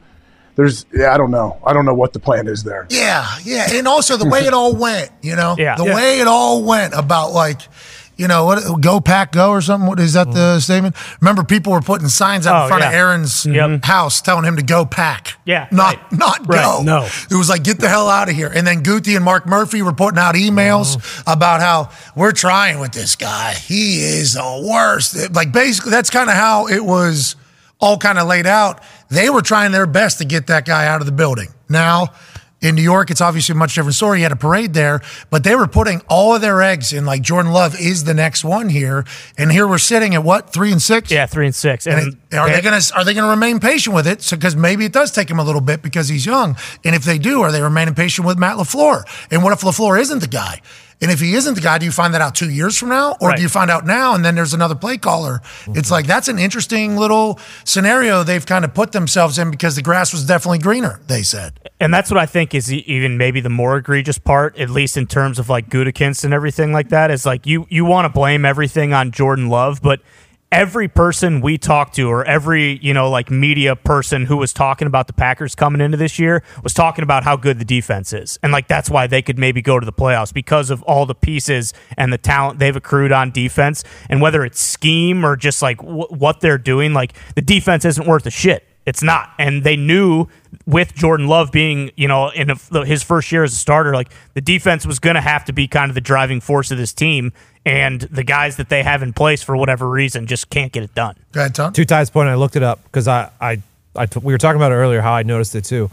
So 4 of their losses, they had the ball with the chance to win the game. Three of them there was ended in an interception. One of them was a 4 and an out. So like when you're used to Rodgers going down the field and winning it every single time, and then the new guy comes in and isn't doing the same. It just puts now to be clear though, Jordan Love is going to get compared to like Aaron's best. Yeah, for sure. That is brutal. Yeah, terrible for him. That's just like what happens with the Eagles and the Chiefs. Like we're comparing them against how they are in the middle of the playoffs or in the Super Bowl when they're playing their absolute best. Whenever you talk about Jordan Love and he makes a mistake, the immediate thought is like, oh, saw Aaron make that exact throw 1,000 times. Yeah. But he probably has missed it before as well through his career. Long time there. Maybe Jordan will be able to grow, but it is. That's part of it's loud over there. Yeah, they're definitely giving him another year though, right? Or at least he'll be on the roster. I know that the contract is very easy to get rid of if they want, but instead of doing the 5th year, they gave him that 2-year extension. Yeah, I think you got to give him another year because we mentioned it. It is pretty much his rookie year. But, I mean, it's part of it. You're a first-round pick.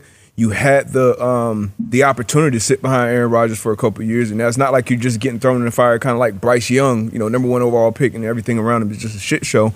So there are expectations there, especially when you're playing for the Green Bay Packers too. It's not like you're playing from like this is one of the biggest brands in the National Football League. So is it fair? Is it not fair? You're the quarterback of the Green Bay Packers. You've had the opportunity to prepare for this. The coaches obviously got to put you in a situation. You talked about being in those situations to win games. That's the NFL. Most of them are going to come down to 2-minute drives on defense getting a stop or offense getting yourself in a position to kick a field goal or score a touchdown. 5 walk-off kicks yesterday. Yeah. I mean, that's just the state of the NFL is how it is. Speaking of teams that didn't need a walk-off field goal to win it yesterday, Niners is back, AJ. The Niners is back. You said you had the Niners regardless. I said if Trent Williams is playing, I'm on the Niners. And the reason why I think he matters so much is because I like talking about the humans in games. I like guys that are feeling good, guys that have a little bit of revenge. Sure. Why do they play a little bit harder this play? Oh, this play spurned them. This play screwed them. This play said this. Oh, they're talking this. Well, humans are going to react differently. When Trent Williams is leading your team onto the field, I just think humans react differently. On their side, I think they're reacting differently. And I think on the Niners side, they're reacting differently. Huge piece back in the puzzle there for the San Francisco 49ers. What are your thoughts alongside Chase joining them and getting half a sack as well, AJ? Yeah, it was fun to see the Niners just come out on fire. Like they're so good when they play like this and they're so physical. And I think you're right. Like the mental edge it gives them knowing that Trent Williams is in the lineup, and also like you got Trent Williams walking out, Debo. Oh, cool. Here's Chase Young. Then Nick Bosa. Like, are you kidding me? Like the most freakishly giant athletic team like in the NFL. It feels like they're just absolutely nuts. Yeah, Kittle obviously is high stepping from crazy. the 20. It was awesome. Him who's the buddy from the Ravens? He walked in. It was so sick. Hamilton. Bro, that's sick. Like, George just did it here, and I think I might have turned off the highlight whenever he was high-stepping at like the 15 or the 10. I didn't know he started walking in. The walk-in at the end, awesome. So nice. Hamilton had the jump, swat, pick, and then he runs, and then he walks in, and then he throws the ball out. Yeah. That was so cold. That was maybe the sickest thing I've seen in a while. Look at this pick all the way through the celebration. They don't win the game, so who cares? But look at walk in, and then get that shit out. I mean, that was cold. If there's a now they lose the game, so kind of sucks. That was wild. But look at that. That's hard. Yeah, Awesome that is play. So cool. That is awesome. Right away, too, in that game. From the beginning all the way to the end. Yeah. That was sick. Sorry you lost that game and you can't enjoy that. Yeah, That should be a photo somewhere in the house Oh, if yeah. I was you. But yeah, George Kittle also had him. Christian McCaffrey. I mean, when you see Trent, Debo, Chase, Bosa, George Kittle, Christian McCaffrey, Fred Hargrave, Kinlaw, Greenlaw, Huafanga, everyone. Yeah, it's just like when they're walking on the field, you know, you can win a game beforehand. And I feel like yesterday that potentially happened. Let's pivot away from the NFL. Welcome back to the Niners. Hell yeah. Not scared. Not panicking about the Jags either. No. Sometimes that just happens. Two good teams. There's a chance that could happen. I think that happened to them yesterday. Joining us now is a man who's been at the bottom of everything happening in college football. In the weeds. For the last 20 years maybe, but certainly the last 2 weeks. And he has gotten loud in this man's mentions. More people have told him to kill himself than me over the last 2 weeks. That's a tough feat. This man knew everything happening with the Michigan story as it was happening, and he also knows about all the firings and what's potentially next in college football. The authority from College Game Day, Pete Thamel. Yeah, Pete! What's up, Petey, baby? Gentlemen, good to be back. Appreciate you having me. Hey, it is great to have you on this particular program. I don't know if you've broke this news, but college football All-American, college football national champion, man who has a tree at Ohio State University, did lose 1/3 of his cornea on his right eye. I don't know if you want to break that news, Pete. We can give you that information. That's that guy right over there, right there. AJ. I see AJ. Obviously, he's got the sunglasses on and some type of bandage. Hope you're okay, man. Oh yeah, I'm doing great, Pete. No worries about me. We're worried about you. Sources say he's doing great. No worries about me. We're worried about others. We're piecing the story together. No day-to-day for AJ, by the way. No questionable. He's back. He's ready to play. He actually said, the doctor told me I lost 1/3 of my cornea, but I'm going back tomorrow morning, 8 a.m. They think they're going to take this off. That's a 2-week injury. At least. Yeah. At least a 2-week injury, but he thinks he's out tomorrow, Pete. Anyways, let's dive in. Michigan, okay, that story was one that you were obviously in front of. In doing that, you're going to take a lot of shots. You did throughout the entirety of this. There was a lot of mess. There was a lot of allegations. There was things being said about everybody and everything. Ultimately, in the end, the Big Ten suspended Michigan's head coach, not Jim Harbaugh, the University of Michigan's head coach for the remainder of the season. Not necessarily the amount of games either. It was remainder of the season. He was then regular season, sorry. He was then able to potentially file an injunction to coach on Saturday, but the court denied or delayed or something. What the hell is going on? Where are we? And is that it for the punishment for this potential cheating scandal and everything? So, Pat, I think the way the punishment was written was instructive timeline-wise, because they made it a point to not say this is a 3-game suspension, because obviously the prospect of a temporary restraining order being given loomed over the Big Ten's decision as it sort of drifted to late in the week. So Jim Harbaugh has missed 1 game, and he is still now technically suspended for the next 2. There is a hearing on Friday at 9 a.m. at the Washtenaw County Circuit Courthouse in Ann Arbor. Why Friday? Why not like today so that people know who's coaching on Saturday? Great question, and I definitely am not a lawyer, so I don't know. That goes down to like judicial schedules and a level of legal minutia at a specific courthouse in a place where I don't live. So, as court dates go, generally, having one given on a Saturday for Friday is fairly fast. I would think, right? Like, again, there's an urgency to this, which is why they had the ex parte TRO ask, which basically they were asking for an emergency injunction. So what's going to be at stake on Friday? And I was told this is going to be full Judge Judy. There's going to be all the parties represented. There's going to be evidence. Even Jim Harbaugh today referenced that he's going to let his feelings known about this in court. So cameras? There's going to be some significant drama. Now Harbaugh's obviously a longtime Judge Judy fan. That's like something that he's attended Judge Judy, and so it is literally going to be a courtroom. Yeah, no, that's all very real. Yeah. Yes. Yeah. No, he is a different cat, man. And so the Big Ten is going to be represented with their lawyers, Coach Harbaugh with his representatives, and obviously Michigan, the Board of Regents, et cetera, with their lawyers. All the parties that were in the TRO ask are going to be in court. So evidence is going to be presented. People are going to talk, and then the judge is going to make a decision. It's not a jury decision. It's a judge decision. So, I don't know if this is going to be televised, but my gosh, it would be some pretty fascinating theater if it is. It's certainly going to be in public courtroom. There'll be reporters there. There we go. Zito working overtime. That's very good. Jim Harbaugh, a devout Judge Judy fan. So his day in court will come, and we'll know. I would assume by end of day Friday. If there is a temporary injunction put in place or if there's not, and that will determine whether or not Jim Harbaugh coaches at Maryland at noon on Saturday. That should be a big deal when we're live at James Madison on Friday, which everybody's all jacked up about. Can't wait. Yeah. Can't wait. Biggest game of the week. A lot of malice coming from Corvallis about me. A lot of it. We'd like to let everybody know me nor Pete make the decisions on where College Game Day goes. Basically, anybody you see on a camera does not make the decision. Oh. There is certainly a conversation today, though. I will. Not in our DMs, but we're just talking about it in meetings. Boy, interesting. Massive one over there in Corvallis. Huge. 10 versus 5. Oh, yeah. Big game. 10 versus 5 going on over there.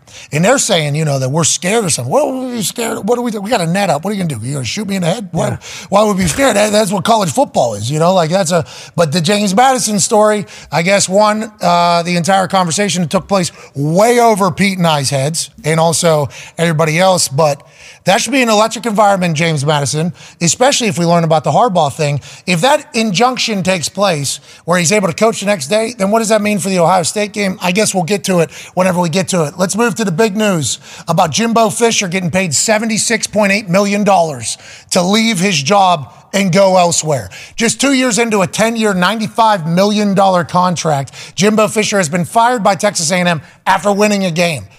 How did we get here? Is he coaching again? What do you think Jimbo does? What's the early indicators? And who is Texas A&M hiring? Well, how we got here to start, Pat, is that Ross Bjork, the athletic director, last night said the program was stuck in neutral. I think that'll be sort of the obituary lead quote on this when we look back on Jimbo Fisher's the end of Jimbo Fisher's run at Texas A&M. I believe they'd lost 9 straight road games. They haven't won a road game since winning at Missouri in mid-2021. And look, Texas A&M's a really interesting case, Pat. They haven't won a league title since 1998 when they were in the Big 12. And that was the only Big 12 title they won their whole time in that league. And this is now 4 consecutive coaches who've coached there who have not won a league title. They have the resources. They have the recruiting base. They certainly have the ambition. And they've spent to redo the stadium and build one of those just exotic practice facilities that's, the size of small European countries. But the results just haven't matched the investment and the ambition. So it's just kind of this fascinating outlier where people keep trying and keep trying. They tried Mike Sherman, who was like the NFL veteran who came back. They tried Kevin Sumlin, who was the hot mid-major coach. They tried Jimbo Fisher, the national championship coach. They tried Dennis Francione, who had some success at previous stops. So they've kind of hit every archetype of this, and it'll be fascinating to see where they go next. There's been a lot of names that have been thrown around. Yeah. Nobody's leaving SEC school to go to another SEC school, right? Or is it just? I wouldn't say it's a guarantee. I mean, look, Dan Mullen left Mississippi State to go to Florida a few years ago. There's, especially with these leagues being as ginormous as they are now, there's tiers in, The Alabama job is very different than the South Carolina job, right? And in terms of investment, the Texas A&M job is a top-tier SEC job, and it's in the state of Texas. We obviously have Texas coming in now with some competition, but there are football players there in Texas. So I wouldn't rule out them hiring an SEC coach, which obviously the name there that I think some of the money people at Texas A&M are intrigued by is Lane Kiffin. Lane Kiffin has always been able to move the ball. That was the mystifying thing about Jimbo Fisher's tenure there, is that they never really developed a succinct offensive identity. They finally got the quarterback, I think, at Connor Wegman. He obviously got hurt this year, so we didn't get to see it. So that would certainly be the college football tends to always Coach Prime into the best storyline, right? Coach Prime, wouldn't Coach Prime be the guy? Coach Prime's interesting. Obviously, he in the state of Texas would be a juggernaut. They are 4-6 right now. Like the Coach Prime is undefeated, going to win a Super Bowl sort of narrative has quelled down a little bit. Now look, he inherited a terrible roster and had to completely reinvent it. So them having some sort of inherent struggles here isn't a big surprise. What he's done for that university and a program that was just a carcass on the side of the road for a generation has been remarkable. Is he the guy who's going to you are hiring a coach to win a national title? Is Deion Sanders that guy? We'll see. He's certainly invigorated them, and he certainly brought a lot of eyeballs to them and made them the story of the season in college football. But could you imagine him walking into that team meeting and saying, "I look around, I see a lot of Louis luggage here already. That's good news. I got some that I'm already potentially bringing, and I've heard about Jimbo's classes and how much money we get just to recruit seniors in high school as well. I mean, this is a whole new animal. I think a lot of people would enjoy the hell out of that, but Texas A&M has to make the best decision for them. And also, I think Coach Prime has said Colorado, right? Yeah. Mm-hmm. But Texas A&M, they're paying $76.8 million to a guy to leave. Yeah. I mean, I don't know what they're going to pay a guy to come in. That would be a fascinating thing. Go ahead, AJ. So, Pete, I'm sure they're not going to be hesitant, but are any other schools going to be hesitant to give these giant long-term contracts to some of these coaches coming in? Like A&M, they know they got to pay Jimbo, and then they have to pay the next guy a very similar contract they gave him, right? Jimmy Sexton is a dog. Yes. He remains undefeated. Dog. So I really feel like it's a great question, AJ, because fiscal austerity is not exactly something that A&M's overlords can claim today, especially because the stuck at neutral, they weren't exactly a roaring juggernaut. They had one good season under Jimbo. They went 9-1 in that COVID year. Look, and it was, I believe they were all SEC games in that year. Yes, I believe that was the case in 2020. So they came in 5th in the CFP that year, and we're an elite team that had an argument at the end. I believe Notre Dame got in ahead of them. But that was really the 1 year payoff, and he had signed an initial historic 10-year $75 million deal when he went there 6 years ago. So to re-extend it, certainly in hindsight, seems like it was fiscally irresponsible. But look, in terms of will schools change their behavior? These schools want to win so bad, and they didn't want to lose Jimbo Fisher to LSU. That was the Orgeron era was sputtering out at the time, and there was a feeling that Scott Woodward, the AD there, who had hired him at A&M, could have gone and done that. So it was sort of a preemptive strike, and with a lot of college football decisions that go awry, it was made probably with more emotion than with pragmatism. Jimmy Sexton, LSU, they're getting hungry. Yeah. Jimmy, LSU's got the money down there, That's awesome. Do I see this ending, AJ, to answer your question? No, because people want to win, and there's a finite talent pool that can win in coaching at that level. That's fascinating to me. Just Jimmy Sexton, just that name in general. I've gotten to know the man. I've gotten to shake hands. I got to do business with him. Mm-hmm. I got a chance to watch him work. And then you do a little bit of research. It's like, is this the greatest agent of all time? And he's just this Southern gentleman. Mm-hmm. Hey, how's it going, boys? We got this going on. Hey, we got to do this. We're going to do that. How much is it you want to fire him? $76.8 million. I think that's what we'll do. What a dog, dude. Hey, Jimmy, way to go. Both of you, Jimbo and Jimmy. Good work, James. Jimbo and Jimmy. Tone has a question for you. Yeah, Pete. There's another opening right now. Mississippi State just fired their head coach. Doesn't Rich Rod just feel right for that position? That is a great cultural fit, right? Just when you look at Rich, and he's done a great job at Jacksonville State. I know sometimes I get typecast for giving bad news. I don't think they're going to hire Rich Rodriguez. I just don't. I'm sorry, Pat. I know you're very close to Rich. I adore Rich Rodriguez. He's one of the most endearing characters in the 20 years that I've done this. I just great. Yeah. Hilarious character. I feel like that job could be Jeff Lebby, Jamie Chadwell is a really good name there. There's a guy named John Summerall at Troy, who's since we were at game day last year, Pat, when Troy lost on that Hail Mary at App State, I believe Troy is 18-2 since that time. So he's in that hot G5 name category there. GJ Kinney's done a great job at Texas State. Could bring some wide open offense. I'll say this about the Mississippi State job, Tone. You got to be a little different there to win. The former athletic director there, Scott Strickland, who's at Florida now, told me when they were hot with Dak Prescott that when they looked at hiring Dan Mullen back in the around 2009 or 10 when he was Florida's OC and they were hot there, he found historically whenever Mississippi State had won, they had run the quarterback. And the thought there is that you have a lot of things stacked against you, especially in this outsized SEC. You've got to be a little bit different. So Mike Leach is obviously a little bit different. Do they have NIL down there? They have NIL?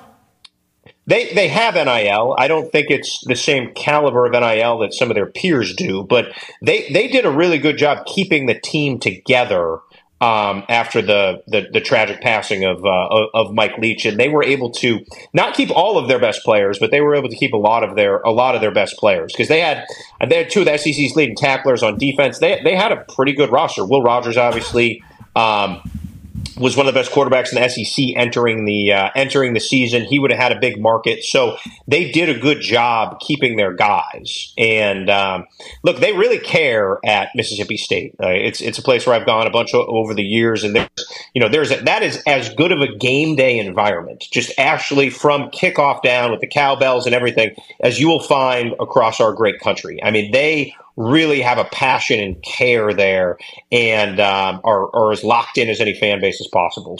And they all stop with the cowbells at like the same exact 10 seconds on the play clock or 15 seconds on the play clock. It's fast. Ah! Nobody even has to say anything. And then it just stops. And then, it's an awesome fan base. Awesome place. I got to call a game down there, the Egg Bowl. Yeah. Rich Rod would be perfect for that. Sweet. You talk about being a little bit different. That guy would go in there. Quarterback. He would win the hearts of the Mississippi State fans quick. Now, if you don't win, I guess they'll run your ass out of there as well. That's Zach Arnett that got fired there.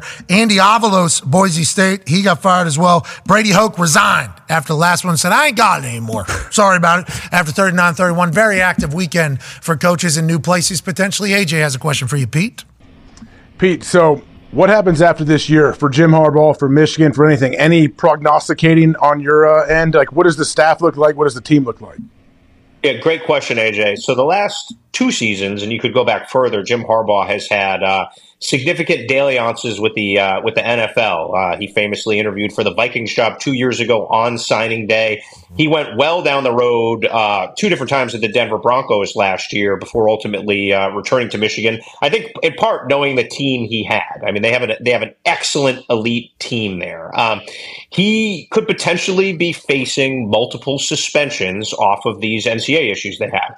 The quote-unquote hamburger recruiting issue still is not resolved. The 3-game suspension was self-imposed to mitigate the damages. And remember, there was a 4-game proposal on the table that the NCAA didn't take. So that would portend that they believe Jim Harbaugh, who allegedly misled investigators, deserves more severe punishment. And obviously, I can't say the name Connor Stallions without thinking about Ty saying Connor Stallions as me. Connor Stallions. Thank you.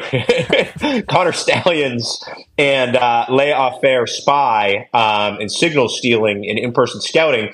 is going to be something that falls under head coach responsibility. So that said, there are, 2 major NCAA deals hanging over Jim Harbaugh. So next year, there could certainly be more Jim Harbaugh missing from the sideline after a significant amount of Jim Harbaugh missing from the sideline this year. 4 games already, 2 games potentially to go here, depending on what the good folks in the Ann Arbor courthouse say on Friday. So I bring all that up, AJ, to say there's a lot of heat there, and for sure, Jim Harbaugh, we can't shoot you. I can't overstate what a good NFL coach he was. He won 70% of his games.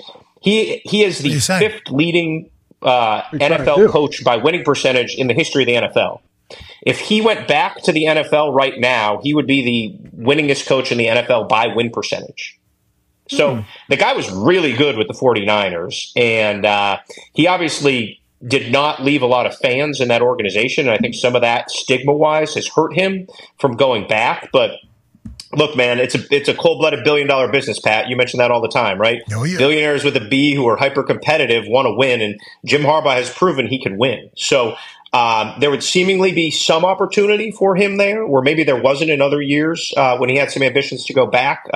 Las Vegas obviously looms as a potential place where you could see an ownership fit, a quirky owner with a quirky coach. Harbaugh. So it's never boring with Jim Harbaugh. That is one thing that has been consistent since he was at San Diego and since he was a player, really.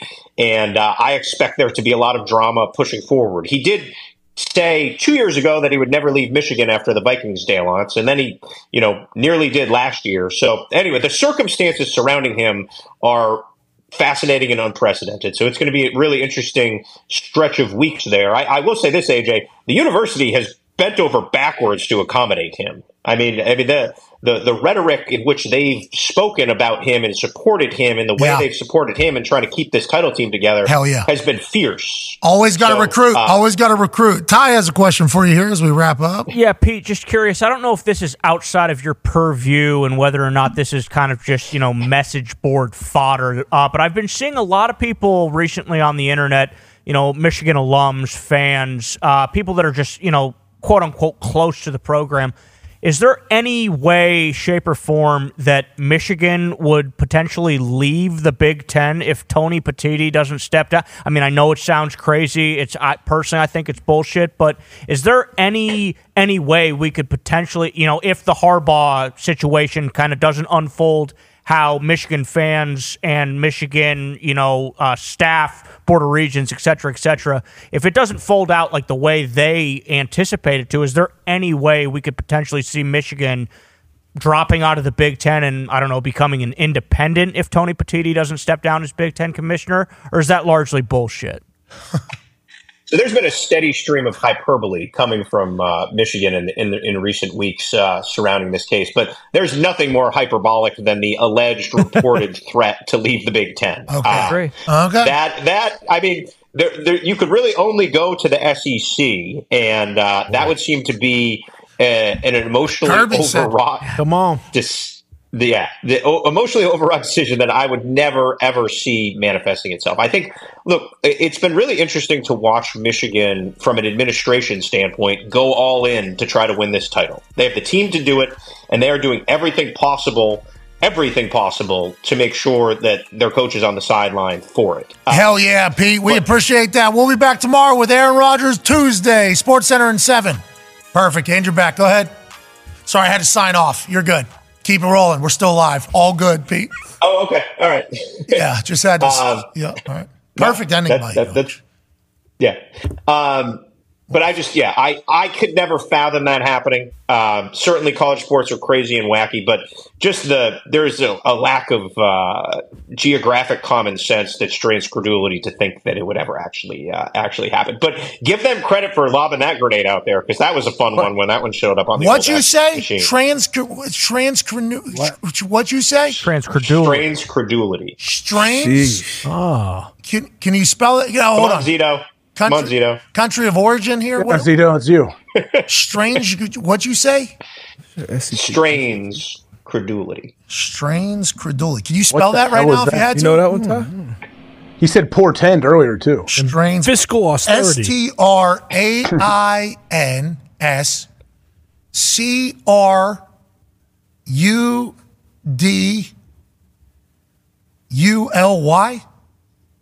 Maybe it would be CREDULITY, I think. Oh, there's a T in it. I didn't even hear that. Maybe your accent got it. There's strange credulity?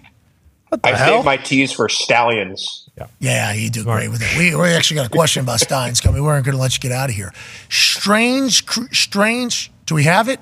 Is it one word? I don't want to blow up Zito's spot. He's usually pretty.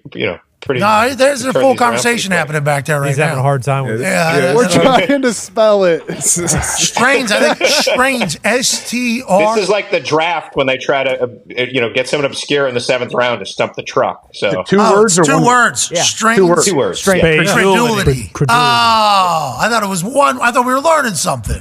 Maybe hyphenated. No. He strains credulity. Is that What does portend mean? He said portend earlier, not pretend. Portend. It's 2 words. That's why it kind of fucked us. Oh, up. strain. I thought it was strange. Yeah, it's 2 I thought Drew, words. strange. I thought. Yeah, I thought it was strains, like somebody would with spaghetti. Exactly. Yeah. I thought you were strains of it. credulity. Sure. I didn't know exactly what it was. What is the other word you said that you heard him say? Portend. What does that mean? Peter. Portend just means like hint at the future. Holy shit. Oh. Portend, be a sign or a warning that something, especially something momentous. Like ominous. Would ominous be a synonym? No. Something because portend ominous could be good or bad. portend. Yeah, something ominous. You could portend something ominous. Though. Yeah, right? Yeah. So we're portending when we're thinking ahead. Okay. Okay. We're not pretending. No. But, we never do that on this show. We always contend. JSPN. We never pretend. That's right. But we will portend the shit out of some stuff, won't we? Absolutely. All day long. Especially with Pete on this damn thing. I mean, I've been straining credulity this entire time. I am so fed up with never getting credit of the credulity that we've been straining around here. Anyways, last question here for you from Darius. We appreciate your time, Pete. Yeah, I appreciate getting smarter too. This is a pretty simple, straightforward question though. Where his the answer, hell though. is Connor Stallions? Has anyone heard or seen this guy in the last few weeks? It's a great question, D-Bud. He has gone profile since resigning. I think it was 2 Fridays ago. And other than the Wall Street Journal story about his vacuum repair business and Amazon refurbishing business, there has not been much seen or said about Connor Stallions. Does he have to be at this thing in Ann Arbor on Friday? I don't believe he does because it's the TRO didn't really have anything to do with him. So, I mean, from the resignation of Connor Stallions is significant going forward in the Michigan case because he's no longer employed by the university and has nothing to do with the NCAA. He's not going to be obligated to cooperate with investigators. So, like some of the stuff like that's the financial trail. That's a Marine if I've ever heard of one. I'll just resign. They can't ask me shit. See ya. Whatever. See ya. Blame me. Rogue agent. Love it. Man, do 10. Need you to do 10 for us. Yep. You got it. Got $1 million on the other side. His It's going to legacy. be hard times. You're not going to be able to watch Michigan football. Nope. Not going to be on the sidelines or anything. But I'll resign. I'll get out of here. You think he's going to be able to survive without Michigan football? Connor Stallions? You think he's going to be able to survive? It's an interesting question. I mean, certainly a lot of people have played amateur psychologist with the paper trail he left behind and what he did and, his lifelong ambition of being Michigan's coach. So I hope the guy's okay, just generally, because obviously you're a low-profile kind of like grunt staffer like that. You become world famous. You transcend sport into pop culture. I mean, people are talking about Connor Stallions in every corner. So it's had to be a pretty difficult time for him, I would think. I would assume they had a lot of eyes, but a lot of people said it seemed like he was doing things a little reckless trying to get caught. Yeah, exactly. People wanted to know if Connor Stallions had his imprint on this Michigan Wolverines. But once you said everybody's playing internet psychologist at this point, I told you that was the last question. That was a lie. Evan Fox has a question for you about an institution that has a lot of question marks around it, both on the field, off the field, decisions that are made, and stories that come out of it. Yeah, Pete, when is Michigan State announcing the hiring of Urban Meyer? I know that's coming soon, right? Urban Meyer will not be the next coach at Michigan State. Come on. Full confidence. I know that's not fun, but you guys obviously don't bring me on for fun. It's interesting. You're fun. When you look at obviously Northwestern's job's open. Michigan State's job is open. Michigan's could potentially open. I just think that, that because it almost has the last 2 years, it will be a really interesting time. I think the A&M opening could slightly intersect with Michigan State, although they're in a little bit different financial weight classes, Evan. Like Mike Elko would be a preferred target of if you're Michigan State. Ooh. And I wonder if Texas A&M, Dan Lanning, obviously friend of the Game Day program for all the great things he's done and allowed us to do this year. His buyout's $20 million to leave. And then I certainly don't want to go wonky buyout math on you because I'll get mocked for it. But you essentially, because of taxes, that's really $30 million. Now, some of that can be mitigated and subverted and such. But again, they just paid $76 million for a coach not to coach. But that is at least an acknowledgeable obstacle for Dan Lanning to go. And I think you could do a podcast on whether the A&M job in the SEC, as it's about to be constructed, is actually a better or worse job than the Oregon job in the Big Ten as it's about to be constructed. I think it's a fair debate that reasonable people could be on either side of. There's obviously more talent at one, but Oregon has just clearly won bigger the last 2 decades. Oregon might be in a college football playoff. Yeah.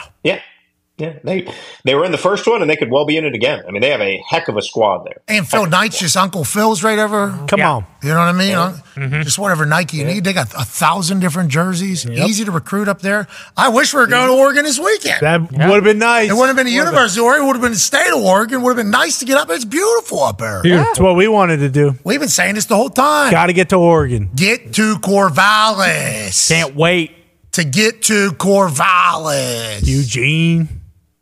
No, we've been there. You wonder if Oregon State wins, how about that for a finale of Oregon State at Oregon in their final Pac-12 regular season game where they could play spoiler for Oregon's college football playoff chances. That would be some pretty high stakes drama. That's a great rivalry. DJ. I mean, it's that's one of my favorite regions of the country. Great football there, good people. The 2 coaches there are as good of coaches as anywhere in the country. Jonathan Smith has done an unbelievable job building that thing up from nothing, incrementally, slowly, gaining talent, using the portal in nice places. But they've got unbelievable defensive front, unbelievable offensive line. I've really have been impressed. That's been as good of a coaching job over a 5-year stretch as we've seen anywhere in college football lately. So high stakes and big drama out west the rest of the way, Pat. Yeah, we're going to watch it all, too, by the way, from James Madison. That's right. Can't wait. People aren't happy about it. No. Why? No. But James Madison's pumped. Yeah. I haven't really talked about that much. Great school. I've had a good 5-6 people tweet me telling me for James Madison. They're excited. Whoa, got a couple hundred people telling me to kill myself because we're not going to Corvallis. But certainly 5-6 people from James Madison jacked up. It's good. It's great. I was told the James Madison show at Game Day, I wasn't on the show, from 5 or 6 years ago, was maybe the best crowd that they've ever had. Hell yes. I love hearing that. I needed that. I needed to hear that. I needed That's good news. Can't wait to get down to James Madison. Let's go, JMU. Can't wait to get down there. I think PFT, right? Isn't it? Yeah. Yep. Okay, so I got respect for obviously his brain and who he is. There's probably just a bunch of him down there. Joe Bros. Our friend Blaine Stewart went there. Blaine Stewart, current coach of West Virginia Mountaineers. Joe Bros went there. He sent a text this morning that said, "Wait till you get down there. Going to be a top 5 program in the country in about 5-10 years." James Madison. Is that right? Can't wait to experience it. Top 5, huh? They just beat the shit. Are they joining the SEC too? Why not? They're undefeated right now. Might. Oh, okay. If it wasn't for the NCAA saying you can't play in your championship game. I mean, it's all bullshit. Ridiculous. Anyways, we're thankful to be a part of your life, Pete. You have made our life better. I want to let you know that. Thank you for being the authority and taking it on the shins while you just try to do your job. You're the man for that. Thanks, guys. We'll see you down there. Need to get you a longer umbrella next rain game day, though. We'll bring that it. wasn't ideal. Suboptimal, but, we'll watch the film and get better. Okay, always do. Ladies and gentlemen, Pete Thamel. Yeah, Peter! He had that umbrella right in the camera. Yep. His fist did not move either. It's awesome. That shoulder workout that he was doing while breaking the news. Oh, yeah. Just locked in there. I'm like, I love what we're doing. And then you see the entire umbrella. It's like this little. You must have that Orshlovsky shoulder thing. Oh, yeah, this one. True. Hey, maybe you're going to make one of those for eyeballs. That'd be cool. Maybe. You never know. You never know what could come from this. All right, let's get to a break. We'll be back on the other side. We got an incredible third hour coming up. Oh, yeah. Huge. We got overreaction tweets. Right. We got official picks for this evening. Right. We got more storylines we haven't talked about, like, for instance, the Raiders. Yeah. Just the Raiders in general. Could be legit. Smoking cigars again. Living. Love that. Absolutely living over there. Antonio Pierce showed up in a drop top, chopped up, What? sick car. I mean, maybe the greatest car I've ever seen a coach pull up to a game in. Yeah. Sweet. Exhibit was there too. Didn't it? I was actually about to say that. That Exhibit? thing's on Really? Yeah. Pimp My Ride. That thing had a chance to bounce. Yeah. I don't know if he had hydraulics in it. It appeared with how small the rims were that there was a chance we'd get that thing to bounce. Imagine he pulls in there bouncing and second game is head coach. Yeah. Call it. Awesome. Absolutely awesome what the Raiders doing. Chris Collinsworth said some things about the Raiders, though, as like what he heard from Antonio Pierce. And that was wild to me. He said, like, they're not even playing with their best player on offense. And I know Devontae Adams is here, obviously, but I'm talking about an offensive lineman trying to make a point. You hear what I'm saying? And then on the defensive side, he said, I asked Antonio Pierce about, like, the Raider way on the defensive side, who would it be? He said Bob Spillane is the guy that he would build around. I'm like, Max Crosby's right. Max Crosby's right there. No, it's Bob. Bobby, Bob's the guy. Bobby had a night. Big time pick with a broken hand. Dump The truck, linebacker man. too. Yeah, But he was Antonio special. Pierce. Yeah, you're right. Pierce might have been undrafted too, right? The Look at visor. eyes. The C, the visor. Sweet. He's had multiple picks in primetime games, though. Yes. He's known for that big neck and just putting that Rydell on people's faces. Don't sleep on the hands of Bob Spillane. No. This guy's a freak show athlete, and he's got great swag. Towel hanging, Yeah. sleeve, 41. Dark visor. and I think he's got a metal rod in his hand. Yep. Yes, he does. And he just got to pick with it. And in his neck. That's a guy you would want on your yeah. You want that guy on your team. I think he had a Costco hoodie on after the game, too. Hey, Bob, way to go. Way to go, Bobo. Antonio like a Pierce, Raider. way to go. Crosby, way to go. Aiden O'Connell, Yeah. Yeah. he maybe looks the part. Does he? Yeah. Well, yeah. That jaw. Thank you. We got to fix the jaw strap. Fix your chin strap. Good stash. That's what I meant Yeah. when you said looks the part. I said, it's crooked all night long. He's young. He spins it, though. He does. Yeah. He's tall. Fix Throw your the chin rock. strap. Using Devontae, too. Yeah, it was very clear that they said, maybe we get this guy in the game. Snag. That was filthy. He had a one-handed catch. He had that catch. They were looking at him all the time, which caused a pick, obviously. Yeah. But that's a smart thing. You get the guy in the game. Let's make sure that Devontae knows that he's a massive part of this offensive. And then after the game, I don't know if you saw Devontae in the locker room. Much different interview with Devontae after Absolutely. that game Big time. than when you're not. Bill Cowher told us, like, hey, you get those wide receivers some balls early. It'll be amazing. They're blocking down the field. Yeah. As long as they know there's a chance that they're in this thing, it's a whole different ball game. You got massage personalities as well. Feels like Antonio Pierce does that very well.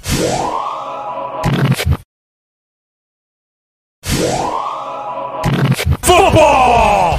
Is happening, but we need to have a moment of silence as we kick off this third hour because this man's right eyeball is completely fucked. That's right. That's A.J. Hawk. He's the all-time leading tackler for the Green Bay Packers. Hawker. And, he lost a third of his cornea in his right eye just yesterday when his son, named Axel Hawk, thumbed the shit out of it. Oh. Yep. So this guy's probably never going to be able to see out of both his eyes ever again. Damn. At 100% strength. And Oh. we will celebrate the times that he had two good eyes. Remember, his two good eyes would actually I'll tell you what. close when he No, was driving. Oh. we don't need to do that. We don't need a moment of silence for this. Times. What are you talking about? Yeah, you're never going to be able to. My eye's coming back. First off, actually, once they numbed my eye up, they did a little eye test to make sure I wasn't blind. My right eye was still pretty legit reading the deal. Oh, hell. Pretty legit. That's a good way to describe it. Okay. My right eye's still pretty legit. I mean, I couldn't keep it open for more than like 2 seconds at a time, probably, because it just starts gushing fluids and it burns. But I could see the letters pretty well. How far down the triangle? Farther than I thought I was going to make it, for real. Yeah, but what's that mean? I mean, I normally, my right eye is my dominant eye too, which sucks because my left eye is my weaker one. But it's gonna make a great adjustment over the next 12 hours. It's gonna even up with the right. I think that's what's gonna be Your good. That brain's will going come to do from that. this. Yep. Your brain's going Yeah. Two dominant. Oh yeah. But I do realize how much we do use both of our eyes now that I've had this one gone for a while. I realize we use both of these guys. That's silver lining. Yeah, that's right. Put that on the ticker. A little bit more respect for both eyes working. Exactly. That's a big deal. Yeah. Do we know if there was poop on Axel's fingernails or not? Is there one of the very first things my wife even said? She goes, "You know how dirty Axel is. You probably get an infection. You need to get something in there." That's what I was thinking too. Smart. Which we did. I got drops. Smart, man. Hey, we're happy for you, buddy. You're going to be okay. You got it. Oh, yeah. It's going to be awesome. Thought you lost your eyeball, though, personally. Thought that was potentially going to happen when we saw. Can you take your sunglasses off real quick just to see what it could be? We should do that. Night, don't you think we should do that? You can hardly even tell. I mean, Yeah, wait. That'd I'm be not super going to lie. cool. That's been even with my eyes shut, these lights do not feel good at all on any of them, even this decent eye. But the shades do help with that, kind of, I think. Okay. We're happy that helps. You need the LASIK surgery glasses. They look good. The wraparound. Yeah. Oh, the virtual reality. Like, the old people, my brothers would always say, "Oh, they're playing virtual reality." The old people that wear the big wraparound. Yes, those people. Yeah, they're not the ones you need. They're not. Hey, let's get one shipped. Let's get one shipped at a Hawk House over there, so we can have that for tomorrow and then the next day, and then probably the next couple weeks. Yeah, if we had to guess. Packers helmet, dark visor. Oh, do that. How Not sweet a would bad that be? idea. a sweet visor would be sick if you had a helmet with a visor on this year. Oh, my God. Think about it for tomorrow, because this is going to be your life now next couple weeks, pal. Oh, no. It's going to be better than 20/20 vision, that right eye tomorrow. Cannot wait. Just he really does believe that he can just will everything down. Yes, you can manifest it. Absolutely. I agree. 100%. And words are spells.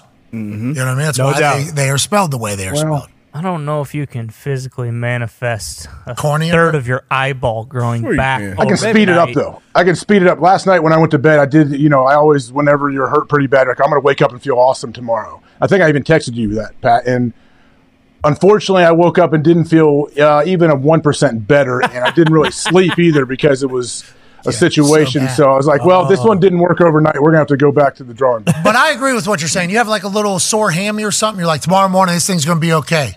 And you're thinking positive vibes as you go in there. And then you wake up the next day and, hey, it is better. Now, is that 9 hours of rest? Could be. 8 hours of rest, 7 hours of rest, however long you're laying down. Chance. Is that why? Or is it because you had positive mojo? Well, I'm not going to find out. I am going to think positively. But when you suffer a third of your cornea getting ripped out of your face, and I couldn't even imagine how bad that hurts right now. Oh, my God. So bad. Oh, my God. A little pebble in your eye? The worst. Oh, The worst. This guy had a full thumb in it.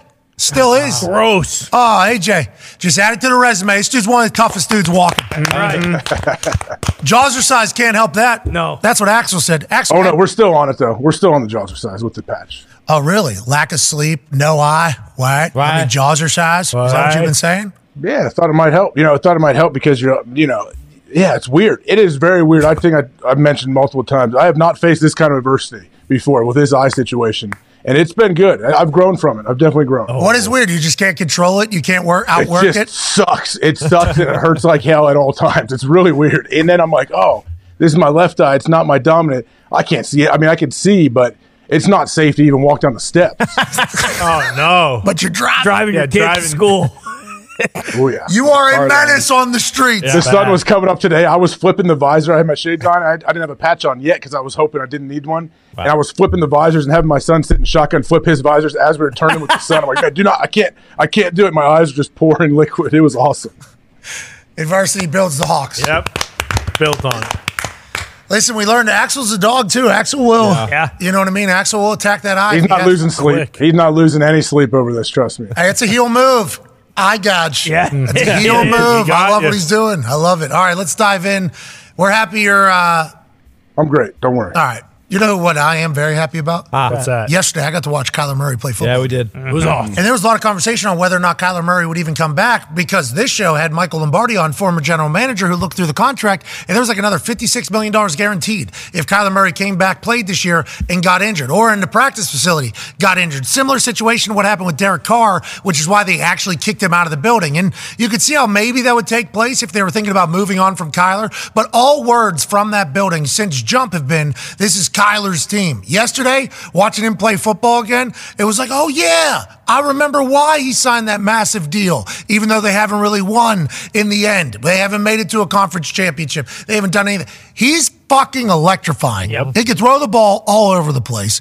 And he extends a play late in the fourth where it's just like and they're not going to tackle him there. No. Even if that guy was in position, no shot. He's been doing that since year one here, in college at Oklahoma, in high school in Texas, where he won, I think, like 17 straight state championships in only 4 years of high school, because he's able to do that right there whenever he wants. Drafted top 10 in the MLB and obviously number 1 in the NFL. He had a little moxie too yesterday. He put out a video that said, my perspective has changed after I've been gone for 335 days. They took the game away from me. Maybe this is the most mature Kyler Murray. Maybe this is the best Kyler Murray. And with the way shots are going to be had with new Coach Gannon, and that one obviously not the best throwing ball, it's like maybe we're about to see the best Kyler Murray.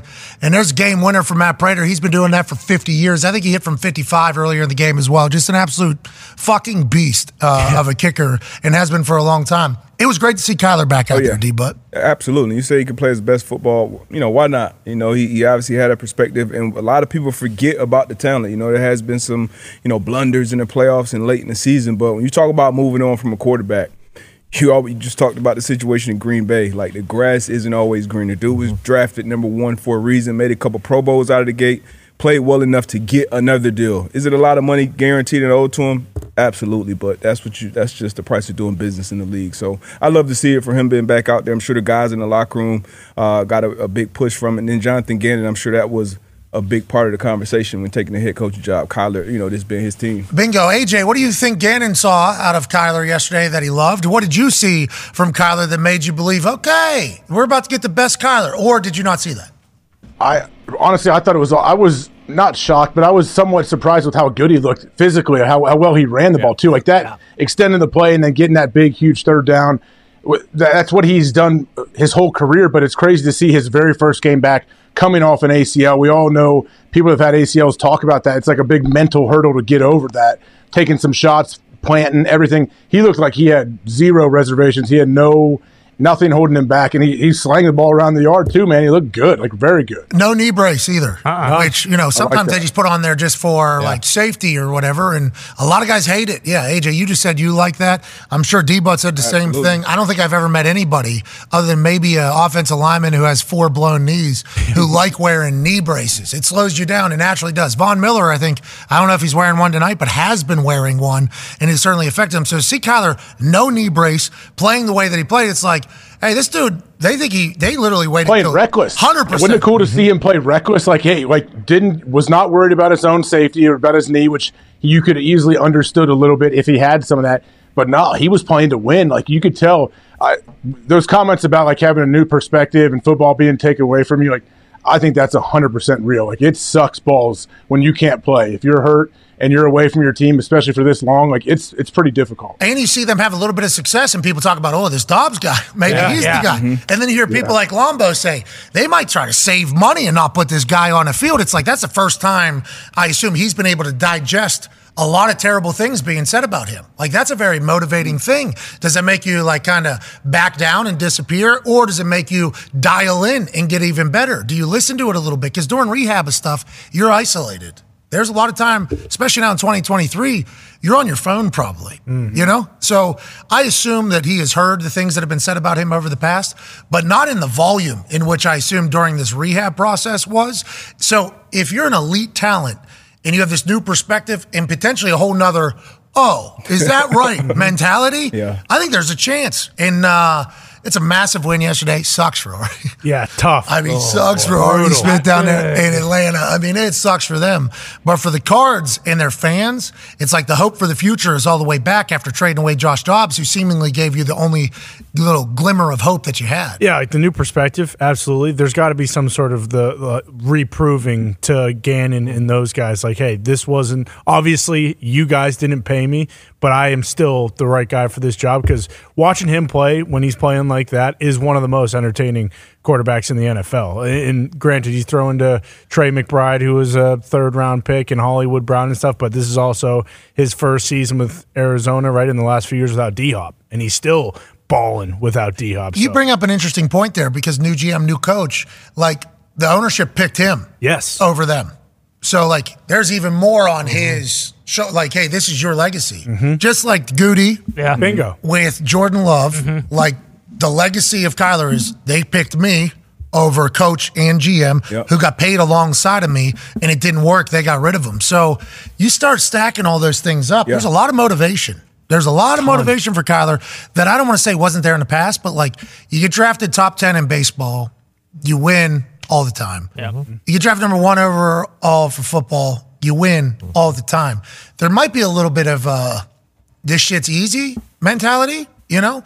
And I don't want to say you get comfortable, but... Relief syndrome, you mean, as Coach Saban says? Boom. There might be a little bit of that. So you get the game taken away from you. You get picked over the head coach and the GM. Then you hear what everybody's saying, and you start seeing some other stuff happen. Maybe you learn even a little bit from watching Josh Dobbs operate from behind the scenes, what he's doing, what he's not doing. It's like there could have been a lot of things that made Kyler Murray this... maybe the best Kyler Murray we've seen. I'm fucking here for it. I'm excited for the chip stacking because we know when he did sign the deal, obviously it had that addendum in it where he had to watch film, so that's when he probably start hearing the most shit talked about him. But you mentioned it, his most decorated high school quarterback out of Texas coming out, then going on to college, winning a Heisman, going in first overall pick. Like you have all these different things, but now. Can you take that next step? Can you be, that leader in the locker room, doing things away from the field, all seasons, film study, all these different things? Now you have the elite talent. You've done a lot of shit that no one else can hold a resume up to. Now can you take that next step and be a great one? Think about this. It's almost like he got traded to his own team. Yeah. You know what I mean? Yeah, you're right. New coach, new GM, young squad. You're away for a little bit. Still there, but away. Then you get dropped back in there. It's like you could almost redo a lot of things that maybe you did differently at another place. You know what I mean, AJ? I think, haven't you ever heard, we've heard veterans, like vets talk about, like if they go to a new team and they've got an established resume, they're like, hey, I still want to show these guys like who I am. They may have known of me, watching me play or playing against me, but I need to show them like how I work, why I am this good. And I think Kyler could be in a situation like that. Hell yeah, Kyler. Aaron said that, right? Going to New York. Yeah. Remember the Spurs OTAs? He was – they were doing slow motion shots. Throwing ropes. And you could just hear climaxes around the field from all the coaches, front office people, even ticket salespeople. They're like, you see – this guy's really fucking marketing people are like – holy fuck. Look what we have out here. This is awesome. You get a whole new opportunity to do that. And you're right, Kyler gets to do that with Gannon, gets to do that with Monty Offendorf. Boom. There it is. Yeah. Well, and for all those people, saying how they wanted them to lose and then draft like either Caleb Williams or one of these guys who like it just again, like you have no idea if Caleb Williams is going to be good in the NFL or Drake May. Like AJ, you think Caleb Williams is going to be good in the NFL? I mean, yeah, I think he's going to be good, but when is he going to get drafted? And I don't know how. There's just everything just seems crazy right now. Sorry about that. No. It's just like and people are saying he's got part of his game is like that kind of stuff. Like when Kyler is healthy, like D-Butt mentioned it, there are maybe one or two other guys in the NFL who can actually do what he does. And like if he does have that extra chip on his shoulder and he's kind of like enlightened now because he has been away, like.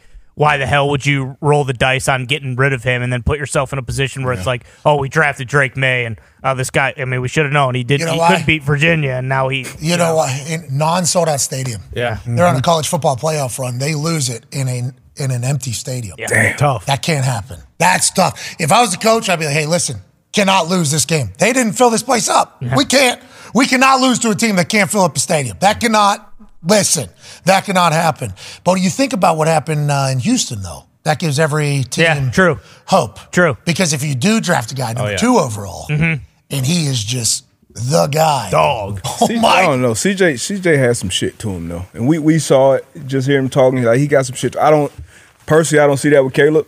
I see talent-wise, but like, as far as like just the mannerisms, just different things with the team. Just even it's hard to predict. Look, it's an emotional game. I get it. We saw it with the Michigan offensive coordinator at the game. Jumping in the stands, crying to your mom, like that. All those type of things are. What's that about? Look, I'm gonna be honest with you. I don't know what other people say other places. That's the guys in the locker room looking at that shit like. Well, new generation. Yeah, it's a emotional. New generation. Sabrina Butler would have told me, man, if you don't get your ass up, Sally take your ass in that locker room and cry. And look, I done cried after games. You put a lot into that shit. I'm glad that it means something to him, especially with what he's accomplished already. But those are things that factor in. And if you have a draft comp, Kyler Murray is Caleb Williams probably draft comp for a lot of these, pro scouts. A bigger Kyler Murray. You sound like an old yelling at the clods. You don't understand this new generation. Being honest. You don't understand. Bunch of grown-ass men, you got to come in there and lead, buddy. I will say billionaires are inevitably making the decision on when to draft who. So I'll be excited to see what team ends up with the number 1 overall pick, if they keep it or who tries to get there to get Caleb Williams. Because you talk to some of these college football people, they're like, you think any of these teams want to be the ones that passed on Caleb Williams? And I'm like, well, these teams have the number 1 overall pick. These teams suck. Their resume is already saying one particular thing about him. And it's like, that's how I think a lot of people view Caleb Williams in the college world. And then we watch him play against Washington and watch him make some highlights. It's like, holy shit, this guy is fantastic.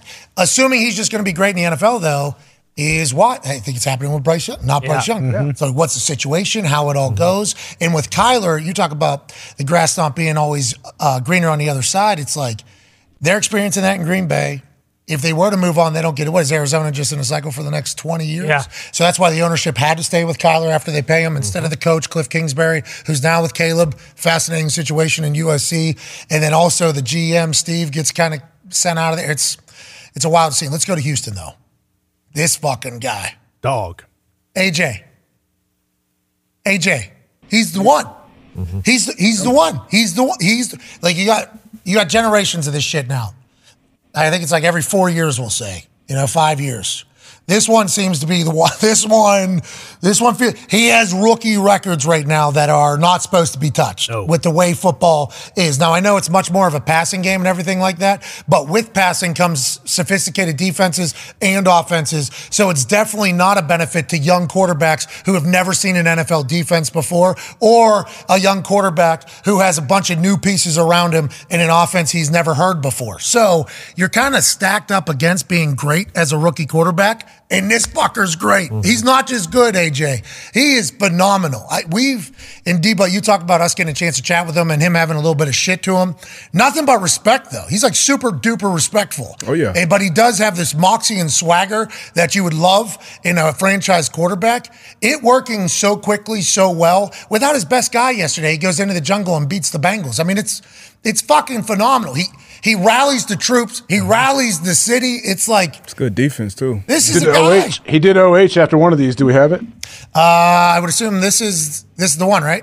Oh, cut it off. Yeah. Oh. There's a lot of people, guarantee there's a lot of Ohio State people that are pumped to watch that quarterback in battle, too. I know that. Okay, you talk about a good defense and obviously only having, fourth quarter comeback against Joe Burrow in Cincinnati after having to answer. It's the shit that you dream of whenever you're saying, old buddy right there, Noah Brown. He's former a Cowboy. 150 plus last two. He's phenomenal. We never heard of him. So whenever teams like, well, they don't have enough weapons because we don't hurt them, it's like C.J. Stroud made weapons. Yeah. He made these guys into a superstar-driven offense. And hell of a game winner, though, for Amendola, who just got there. No rookie quarterback, to your point, had ever thrown for 300 yards against a Lou Anarumo defense before Stroud did yesterday. Wow. 356. It's impressive, man. I played with Andrew Luck, rookie, obviously, had a rookie head coach with Chuck. Played with Cam his rookie year, rookie head coach Ron Rivera. And the thing about those two guys, and you were in the locker room too, like the moment was never too big for them. Like sometimes shit just start moving too fast. Assholes start getting tight on that sideline. People start getting nervous. Never too big for these guys. You see the same thing with CJ from the moment he stepped into the league with DeMeco Ryans as the head guy over there. So the future is definitely bright out there in Houston. In consecutive weeks, the Texans have. This is an interesting Hembo stat here. Shout out to Hembo. In consecutive weeks, the Texans have scored 69 total points against defenses coached by Todd Bowles and Lou Anarumo. Wow. Stroud threw for 826 combined yards and scored on 13 of the 25 drives that he had. Great stat. Thank you, Hembo. Good boy, Hembo. But also, C.J. Stroud, they're talking about Offensive Rookie of the Year, obviously. Okay, seems like that one's... MVP. Are they talking MVP maybe? Bingo, yeah, that's where we were headed. I feel like the Rookie of the Year is signed, sealed, delivered. Yeah. It's his, and now MVP conversation has to happen. He's leading the NFL, I believe, in pass yards. No rookie's done that since something, and then Sammy Ball. Sammy Ball is third. It's like, this is few and far between what we're watching here. Davey O'Brien in 1939. Yeah. Obviously. Quarterback award, right? Yeah, college. Yep. Wow.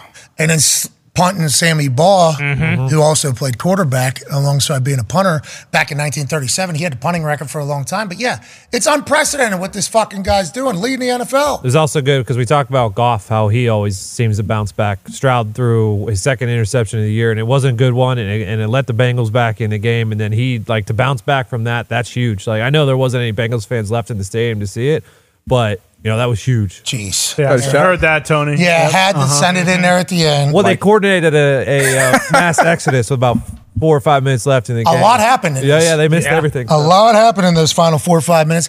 Traffic's crazy, AJ. Right? Cincinnati traffic's crazy. I'd be getting out. Yeah, I get it. Yeah, I understand a little I had bit. to piss. Different in Ohio. What are you going to do?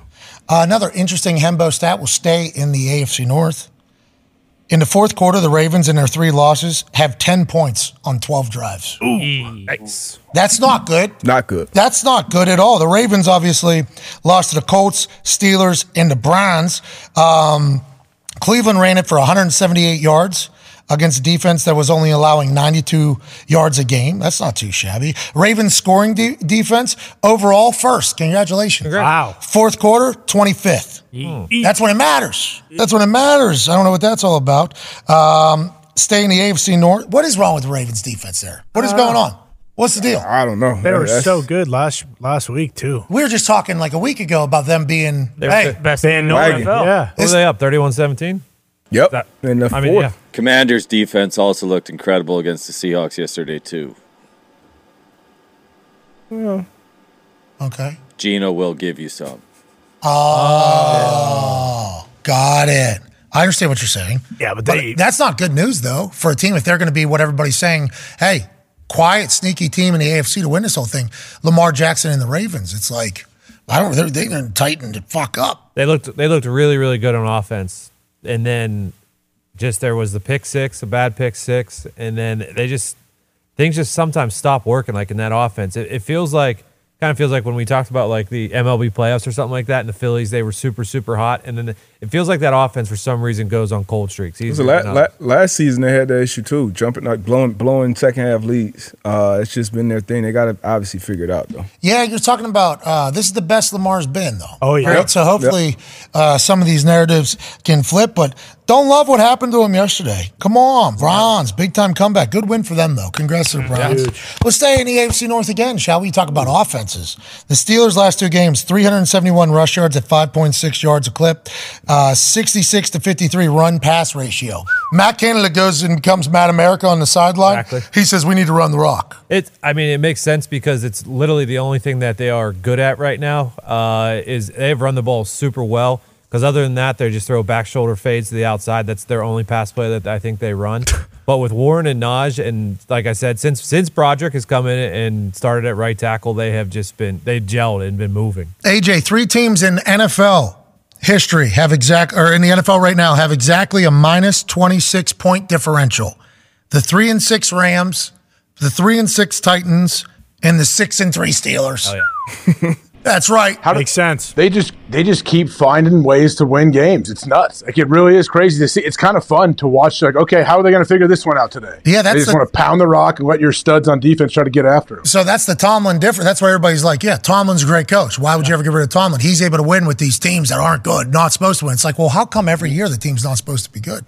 Can we fix that? What is that? And with the point differential, when they lose, they're going to lose, okay? It's going to look really bad, and they're going to lose by 30 points, okay? And when they win, it's going to be by 3-7, and it's going to be super close, and you're going to lose a couple years off your life. So the point differential is always going to look tough for the Pittsburgh Steelers. Pat, I have an interesting stat from us for you. Oh, I like that. Who is the quarterback with the longest current active streak of passes without an interception in the NFL right now? Oh, Kenny Pickett, it sounds Boom. like. That's what it... Wow, that was good trivia. Yeah. Wow. That was really good trivia. You got to play the person asking the question, obviously, at the time. Yeah, good guess. We knew it was Kenny Pickett immediately. Yeah. Actually, Nick was trying to figure out whether or not he wanted to use that as a stat and say it or a fun fact for trivia. Yep. Ooh. That's exactly what happened. There was a good delivery there. I think that was a good choice. Kenny Pickett slinging it. He protects the ball. Look out. He protects the ball. Let's talk about the red zone defense for the Pittsburgh Steelers because the defense normally what's going to win them games and keep them in games. And last 2 weeks, they've had 24 red zone defense plays. They allowed only 30 yards, not a lot of yards on her. No. 2 touchdowns on 7 drives. kind of clamping it down there. As I was watching these teams get in the red zone and only be able to kick field goals, or other teams get into red zone and score touchdowns, I thought to myself, getting in the red zone is like putting, Like, you see people that get birdies, they're good putters. Yeah. Those people are able to make putts. Very well. But these teams that get people can get their red zone. People can get on the green. Are you able to? And that's why you see field goals. Like there was a time where you saw like 6 field goal kickers come on the field. It's like, just can't get in there. Just can't do it. They're letting you almost in there. Just can't make the putt. Just can't get in there. So you're only taking 3. That's been the story of this year. This year has been like that a lot. Because it's so much harder for the offense once you get down there, because now as a defense, we don't have to worry about you taking shots. So now everything is condensed. All the windows are smaller. And at some point, as you get closer, now you get into kind of that cat and mouse game. And for a defensive coordinator, okay, do I send a bunch of pressure at this guy, or do I drop, 7, 8 in the coverage and make it tighter for them, find a window? But for defenses, like, you get down there, the first thing we start saying to each other, hey, we got to bow up, hold them to 3. In the offense, you just need – that's why you see a lot of offense, too. Once they just get in there, they take a shot. As soon as they're at the top of the red zone or in that fringe area, kind of 35 to 25, it's tough down there in the red area, though. That's where you got to, that's where the good – that's where you find out who's good. Got to save those plays, too. Yeah, you got to get creative. Yeah. You got to save them, but you got to execute them. And you got to be able – I guess running the ball is a big deal, but quarterback has to be able to put the ball that's where it gets exposed. Quarterback scrambles. Tight windows on time. Yeah, that's where everything gets exposed. In perfect windows. Like, I saw a couple where goal line, they're running slants, and you just throw it even in the college game these weekends when I'm watching them, a couple slants and the ball's just a little bit behind him, and that's all it takes for not to be a touchdown. Because you got to really whiz it. Oh, yeah. And anticipate. Spin that thing. Those windows are so tight, you got to anticipate that shit. And dodge the D lineman, too. You got to dodge the D lineman arms, too, when you're that close to the And you have to know where the fuck you're supposed to go. Yeah. Because there's, certain, on certain plays, you're supposed to go to a certain place. Even if that's your third, it's like what they're showing you, this is where we're headed. And in the red zone, these plays are developing fast. So you got to know that almost it's crazy. Easier to option double routes, team. too. And that's why that stat, I would assume, is a very important one in the end, because who's actually fucking good? Who can do it down here and who's not? Who can get here, but who's actually good? I think that's probably a determiner. For sure. And one more thing, you don't practice it that much.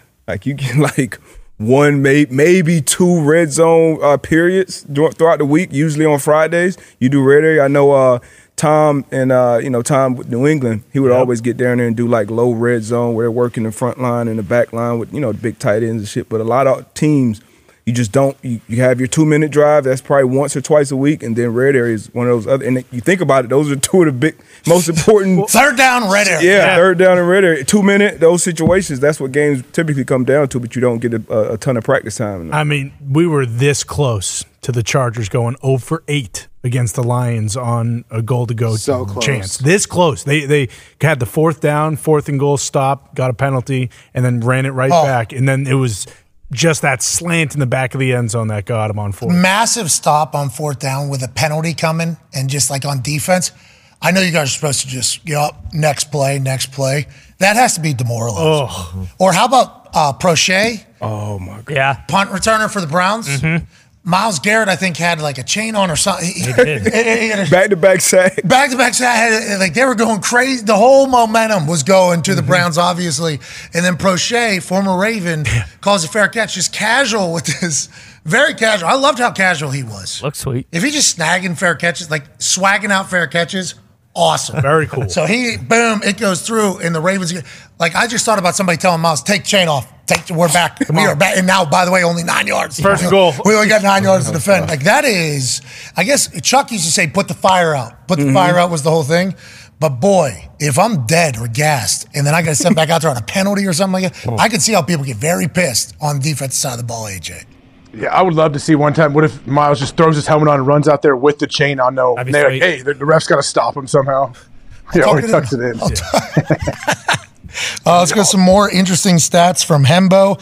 Mac has 2 game-winning drives in 3 seasons. Hell yeah. Mac Jones' average completion this season has traveled 4.3 yards beyond the line of scrimmage. That's good for 32nd in the NFL. Okay. Higher than I thought. Well, yeah, I would assume it would be behind the line of scrimmage. This team stinks, dude. AJ. That's the worst throw I've ever seen. Well, I understand. We're kind of piling on here, but Short tone? Watching them 9:30 a.m. I don't know. Kenny Pickett's probably sent a couple out there. Whoa, Zappy, he had one. Zappy threw one at that fake spike. that's Backup quarterback brought in. What a minutes left. I thought it was a touchdown. I thought it was going for 6. Yeah. He threw that one After very that fake? very Bro, casually. Absolutely. Shout out to the Germans, by the way. You know, not only singing throughout that entire thing and keeping the energy and chugging booze and getting much more lit as the game went on. Yep. Obviously. Like, audio-wise, could hear they were getting a little bit looser towards the end. It was a great experience. We hope there's more games in Germany. 3 in London, 2 in Germany. That ends the international series. Awesome stuff. Shout out to them for all showing up. Colts get a big-time win. But watching that Patriots team, AJ, I don't know how much of that game you got to watch. 9:30 starts tough. I don't love it. I'm going to be honest. I do not love it. A lot of this. A lot of that. A lot of that. Buddy, they're terrible.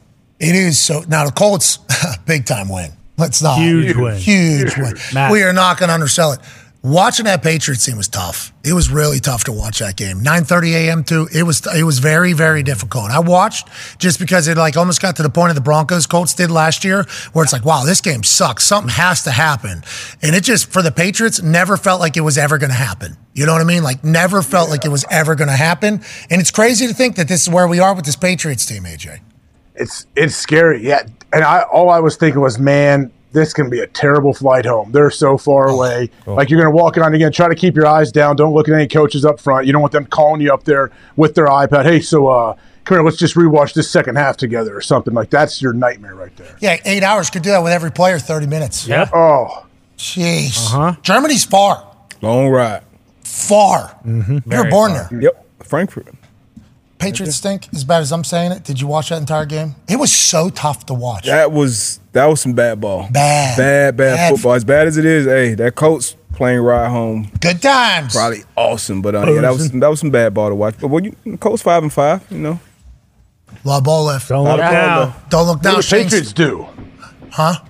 What are the Patriots going to do? Like, what's going to happen? Well, they keep talking like reality is they're going to get rid of Bill. Like Diana Rossini said, sources she has around the building have told her that everybody is kind of under the assumption that there'll be a mutual parting of ways, I think is how she worded it all between the Patriots and Bill Belichick. And then allegedly Bill Belichick leaked the information about his contract a couple months or weeks back. Sure. Like, well, if I leave, they owe me a lot of money. For sure. Just a little reminder to the crafts that this happens.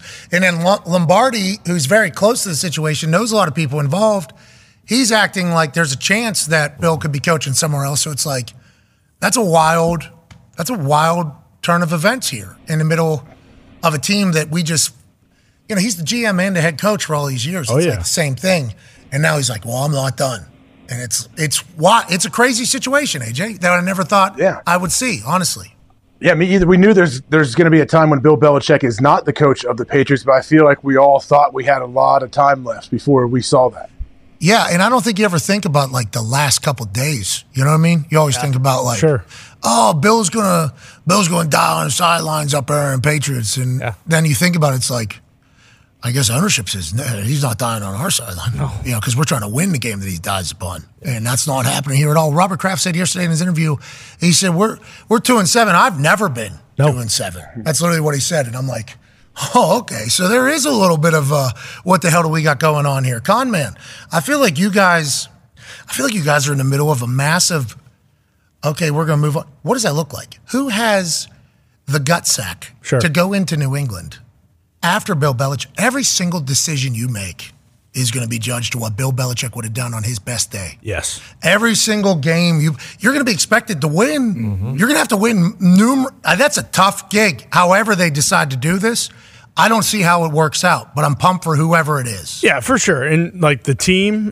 definitely isn't good. The defense is great. Like the defense is good. We're still playing well and we're missing our 2 best players on defense. That side of the football is fine. It's a quarterback problem. It's an offensive line problem. It's a weapons problem. The entire offense, there's nothing that we do well. And Ramondre Stevenson, for whatever reason, him and Zeke have kind of been the bright spots, but saying that is kind of saying, there's only a little bit of shit instead of a ton of shit. It's not good at all. But you mentioned, no one really saw this coming. I think going into the year, when we looked at the Patriots schedule, there was a massive chance that this is where we were. Like, we had the hardest or the third hardest schedule in the NFL. So it was a big, if Mac is good, then we have a chance to go to the playoffs. But no one thought that we'd be, 2-8. I beat Buffalo, which I guess is wild now looking at it. But yeah, hopefully you hold on to Bill. I would like to. I doubt there's many people outside of the building who want to come in. That's why the thought is just hire Mayo. He's been there, and at least he knows something about what the team can do. So then Bill's going to go coach somewhere else, and Bill's tree is going to still coach in New England? Well, I mean, Bill's tree, we've talked about this. Like, those guys going places and acting like huge pricks. I would hope that Mayo is kind of new guard of that situation. But with Bill O'Brien, you can kind of keep him there. Him on with Mac is clearly done. You don't think he's going? Bill O'Brien? No, I assume anybody under contract, we're not just going to fire all of them. Really? Especially I assume they clean house if they do. Bill. You don't think Bill O'Brien's going with Bill Belichick if Bill Belichick goes somewhere else? Maybe he does. I mean, that's kind of the split thing, right? Is that we shit on Bill for all these things, the draft, him without Brady, and then at the same time, we're also saying, no, this guy can come in and change your building. So there's a lot of people saying that he'll change the building, and they were saying that, he's not great on his own. But then those same people, there's a lot of contradiction right now with Bill Belichick, which makes sense, I guess, because the waters are so muddy.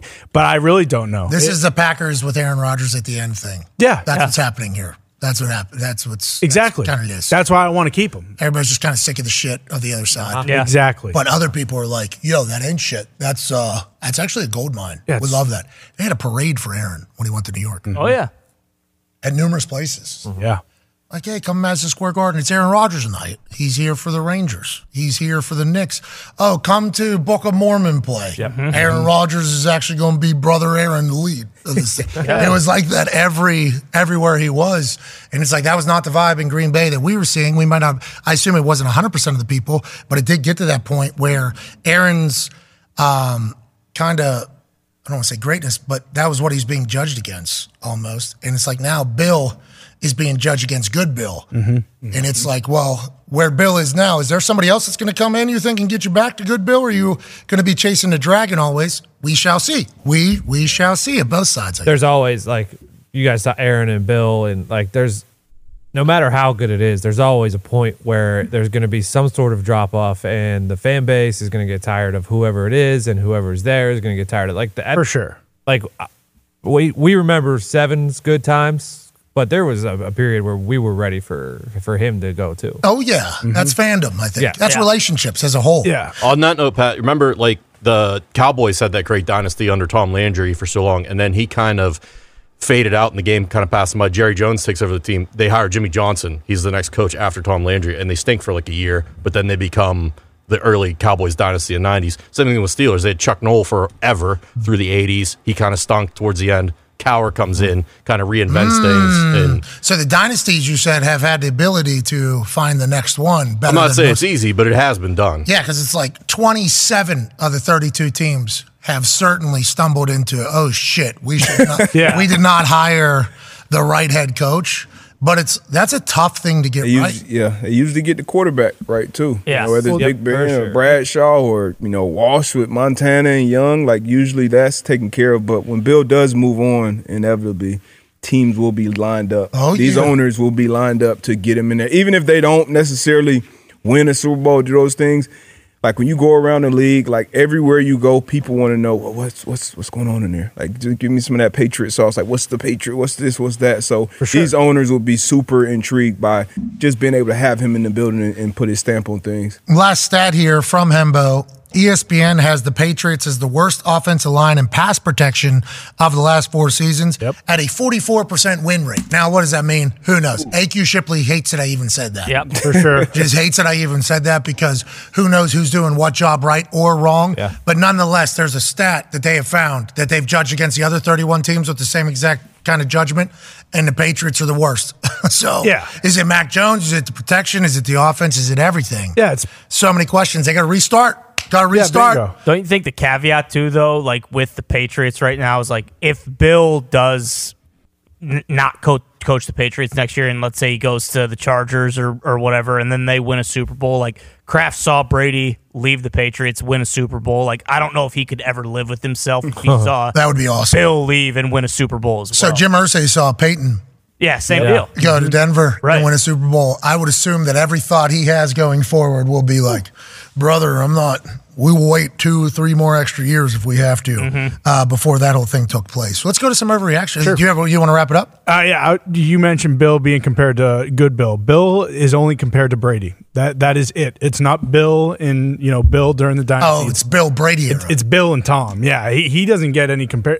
The only thing is Brady with Bill and Bill without him. He doesn't get any of that. Like, oh, he was a great coach during the Brady era. That narrative's out the window. People don't think he is a good coach, like bar none, which is crazy to me, obviously. Awesome. But people really feel that he is not a good coach. Well, Tom certainly helps. Absolutely. Just like Mahomes helps Andy Reid. But Tom's not changing his kids' oil and stuff like that. 7 a.m. In the morning in a nice beach town somewhere. That's right. Tarps off. He ain't laying pipe like Bill either. In the ground. We don't know that. In the ground. Like he helps construction. We don't know. Tom Brady? We do know. You don't know. He doesn't have enough time to do that. Tom Brady could lay pipe all over the yard if he had to. If he had to. I don't think he is. Bill didn't go to high school. He went to the vocational. Yeah, thank you. Vocational school. Trade school. For pipe laying. And let me When tell did you guys come up with this? He was top. Feels like this is a little bit of a... He showed up in the mornings, but then he did go to the vocational, I got a lot of people that have talked to me, I assume you guys as well, in your private conversations with people, saying they're really thankful we covered that ring video. Yeah. Because if not, then who? Bingo. Journalism. Bingo. Has anyone asked him about it yet? Like, is is Tom E. Kern going to ask him? Yeah, he did. And Bill said, yeah. So I had an orgy. So what? No, we don't know if that's what happened. We believe it. Barrel chest. That must have been an AI video. Just an absolute beast, dude. Look at his lats when he turns around. His lats are not messing around. He could fly away. Momoa is shaking in his boots. Agreed. Agreed. Yeah, obviously. So, but that could have been anything. Everybody's just automatically assuming what Connor's assuming because Connor would like to think that way about his hero, Bill Belichick. That's how he views it. I thought there was a chance there was a Make-A-Wish event in there. Yeah. Could have been a kids Belichick boys trip. Exactly. They could have just got done going fishing. He had to go out the other side. Why are you being so quiet? Well, one of the boys was sleeping in that room. He had to get his keys to his car so I could go get him another pillow so he could sleep sounder. Yeah. That might have been what Bill Belichick was Makes doing. sense. Certainly possible. Going and getting the boys Egg McMuffins. Nice little treat when you wake up. So good. Canadian ham, which is just what Canadian bacon, which is just ham. Why do you guys do that? Back bacon? Huh? Back bacon? Why are you talking about Bill? I'm talking about Egg McMuffin. Yeah, that's Back what it of the is. pig. Canadian bacon is just back bacon. So good, dude. Egg McMuffin. What's is American bacon? home run. Front So bacon? good. Just regular bacon. Yeah, gut bacon. Gut bacon. Matt America. He's Matthew Sidelines America? yeah. Yeah.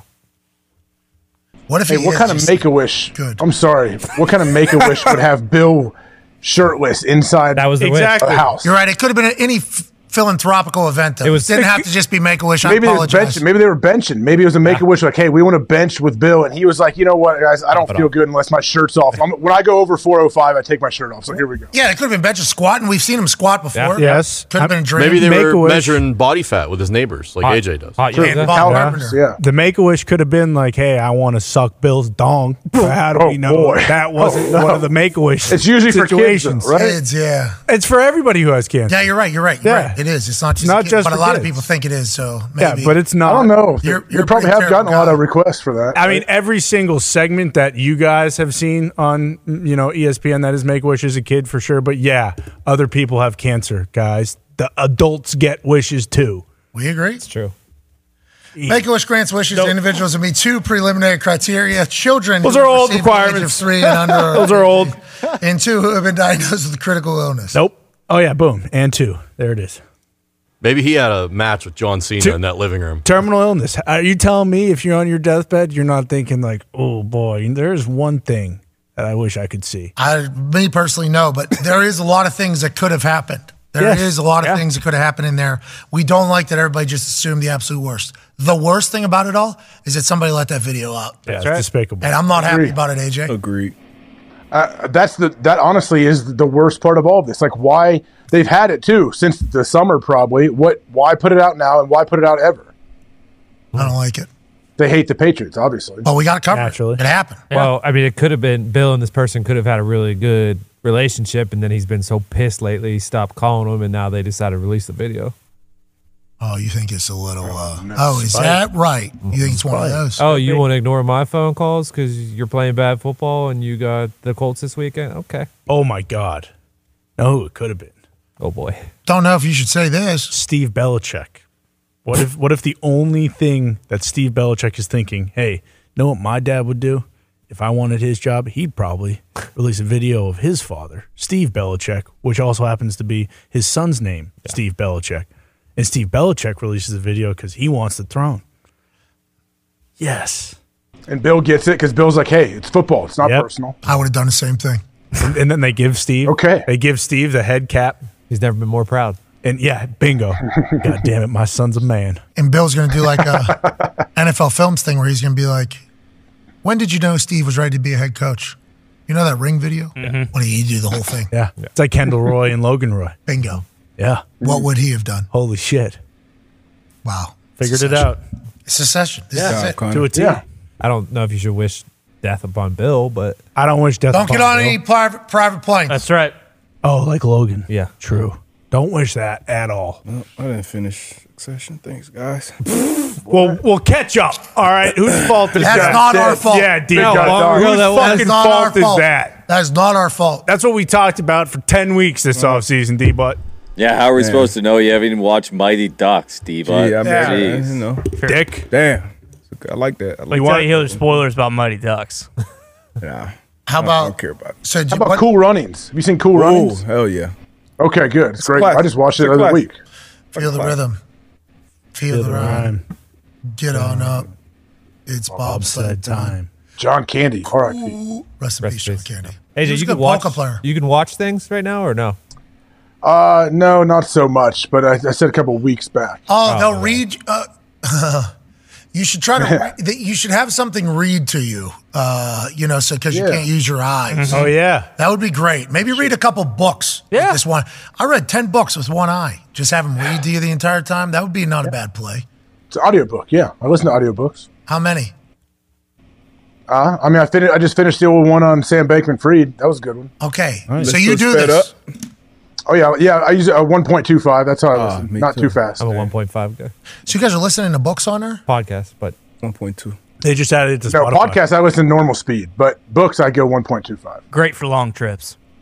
Really? If it's a good book, you got to really search and find good ones. I mean, I bought a lot of stinkers, but then I bought some good ones. Hey, every once in a while you got to slay a few dragons before you get to the princess. What was the Sam Bankman-Fried one? That's why you were dropping in random. Remember in the middle of the show, you'd be, well, I don't know what's going on down in Bahamas or whatever. It's because he's on chapter 7. Yeah. He's in the middle of that entire thing. That's what was taking place. We should have known that. How long's that book? I mean, I don't know how many pages I listened to it, but it was solid. The How one much dude, is it time? Walter Isaacson? Ty, what's the name? How many Who's hours? the- Yeah, Walter Isaacson, yeah. It's like 7 or something hours at the speed I listened to, I believe. But I don't know. yeah, the guy went in and this dude went in and actually was around Sam towards the end during all this stuff. Like, it's crazy what happened. 205 pages is the book, 7 hours, I guess, it's not bad. listening time. That's about 205 pages more than I will open, but maybe audiobook thing, though. yeah. Yeah. I might get into that. Yeah. It depends on how much you drive. I drive a lot, so when I'm Yeah, me home. too. What's the last book you listened to? Bill Belichick's favorite book, Art of War. Sun Tzu. Oh, Shinju, rest in peace. Yeah. Did you learn it? What'd you learn? Oh, what did I learn? Did Sun Tzu read it? I think so. Yeah. It's a Recorded. little modernized up until the times, but just Oh, so you didn't actually it's read Art their of War. version of Okay. Yeah. You read the new Tell you what, Art of War. B, where That's your their enemy isn't. interpretation of the Art of War Bible, right? Mm-hmm. Don't people view the Art of War Oh, yeah. as like business life Bible? Oh, yeah. Not Art of religious. War performed No. by But kind of. Aiden. Let's see where we're at right now. O'Connell. Talk about terrain. But are unaware that the enemy is not open to attack. We have gone only halfway towards Pretty victory. fast. If we know that the enemy is open to attack, So you're just driving down the street listening to that? Yeah. What, dude? That's That's exactly what 1.2. Yeah. Who's I do that. reading that? Littlefinger. Aiden. Yeah. That's So you guys exactly what it stop at a sounds red like. light. You stop at a red light. Windows are Just down. playing. Somebody's next to you. What's the It's time to attack. Yeah. Is everything okay? Great song. Is everything all right? What is this guy's name? What do you mean? Aiden Gillen. Yeah, that is Littlefinger. Is there really? Mm-hmm. I mean, it sounds just like him, Diva. Yeah. I mean, sped up, so I don't take that as his voice. Game of Thrones villain. That's who this guy is. Nice. And a great reading voice. Oh, yeah. Sounds like it. Littlefinger? Yeah. Littlefinger. Yeah. Also, the city councilman in The Wire. True. Pat, there's an Elon book I listened to. It's very long, but the dude was like embedded with him for a couple of years. I know you won't listen to it, but it's interesting to see how Elon, like, yeah, he's an innovator and always trying to come up with new, like, you know, it made me think like, man, yeah, like how hard driving he was. It was just crazy to see. Like it really was how he does things. Okay, can't wait to hear it. I'm gonna dive into that. I am also. I mean, it's a new me. I'm listening to audiobooks now. All right. I'm pretty proud of this. Mm-hmm. So on the drive home, I'm gonna start. What's your first one going to be? Yeah. Huh? What's your first one going to be? Shinzu. Britney Spears. Oh, that one might be interesting, actually. Yeah, listen to the job thing, but Rich Paul, look at me. I read this. So hard. Those books don't go up way. there. What I about read that one in my own voice in my own head. the latest Jack Carr book? There it is. He's writing again, right? He's back in there. Yeah, he is in the lab. It's down here to your. Jack Carr is by right here. Little Stein. Oh, yeah. You're Boom. Only the Dead. Hell So yeah. all those things are audiobooks. Their authors don't read them. Obviously, Sun Tzu, Shinzu is going to No, be tough. sometimes Jack the author reads them. I like believe- when the author reads them. I believe Jack Carr does his. That's awesome. I bet Tells- Lombo does his own. He's a speaker. I don't know. Well, the boss might do that one. Yeah. Number one audiobook currently, Britney Spears's. Oh, yeah. Wow. If you want to dive in. Well, When's the book club starting with Aaron? What's that all about? People All love right. Yeah, what's pushing happening? it back and pushing it back. I don't know. Can't wait. We heard mid-December last night from Heather. McMahon. There it is. Melissa Stark. Heather McMahon was on College Game Day. Right. Hey, did good. Mm-hmm. Did good. Talked a little shit. Yeah, it was Not good. an easy spot. Raining. Yeah. She did her Heather McMahon. Yes. Met her husband. He's a big-time football fan. Sweet. He said hello. They were very kind. Melissa Stark, though, who's been on TV 20 years, I do believe. She was riding roller coasters last night. I do believe. Yeah, they had her front row. Happy birthday, by the way, Melissa. Yeah. She said that Aaron told her, according to him, that he's coming back mid-December. That would be in about a month or so. That would be something that Greeny had been eyeing since the beginning of this injury and since the beginning of the speculation that he can make it back this season. No throwing before the game last night, AJ. No throwing by Aaron Rodgers before the game. Yeah, what was that about? I haven't spoke with him. He didn't have like a setback, did he? He also tapped that guy on the shoulder who was wearing his jersey in Vegas and said, hey, nice jersey, took a picture with him. That guy would then go on to further tweet that he was speed walking. So he's been moving pretty efficiently. He's got those big old shoes on still. He looks like he has a little bit of a delay on the, but he's still moving pretty good. 2 months removed from surgery. He's eyeing the middle of December. That would be a big deal. Yeah, I think I saw him throwing last night. No, I don't think so. The report was that on the way from L.A. to Vegas, he stopped at Joshua Tree, and the Moon Rocks told him he shouldn't throw last night, so he didn't. Who? Okay, Aaron. there we have it. That makes sense. We don't Throw know. a ticker. We Throw don't a know if ticker. the universe said that. Moon rocks. A little far-fetched. Did he charge him? If they were He charged had to up? charge him. He went there to charge him. He didn't. I don't think he got any info. He set him there to charge. He's going to pick him up. When was the last full moon? That's what we got to. About a month ago, because we're getting close to another one. All right, so we'll ask him about tomorrow if he was charging up the moon rocks. But also, why didn't he throw?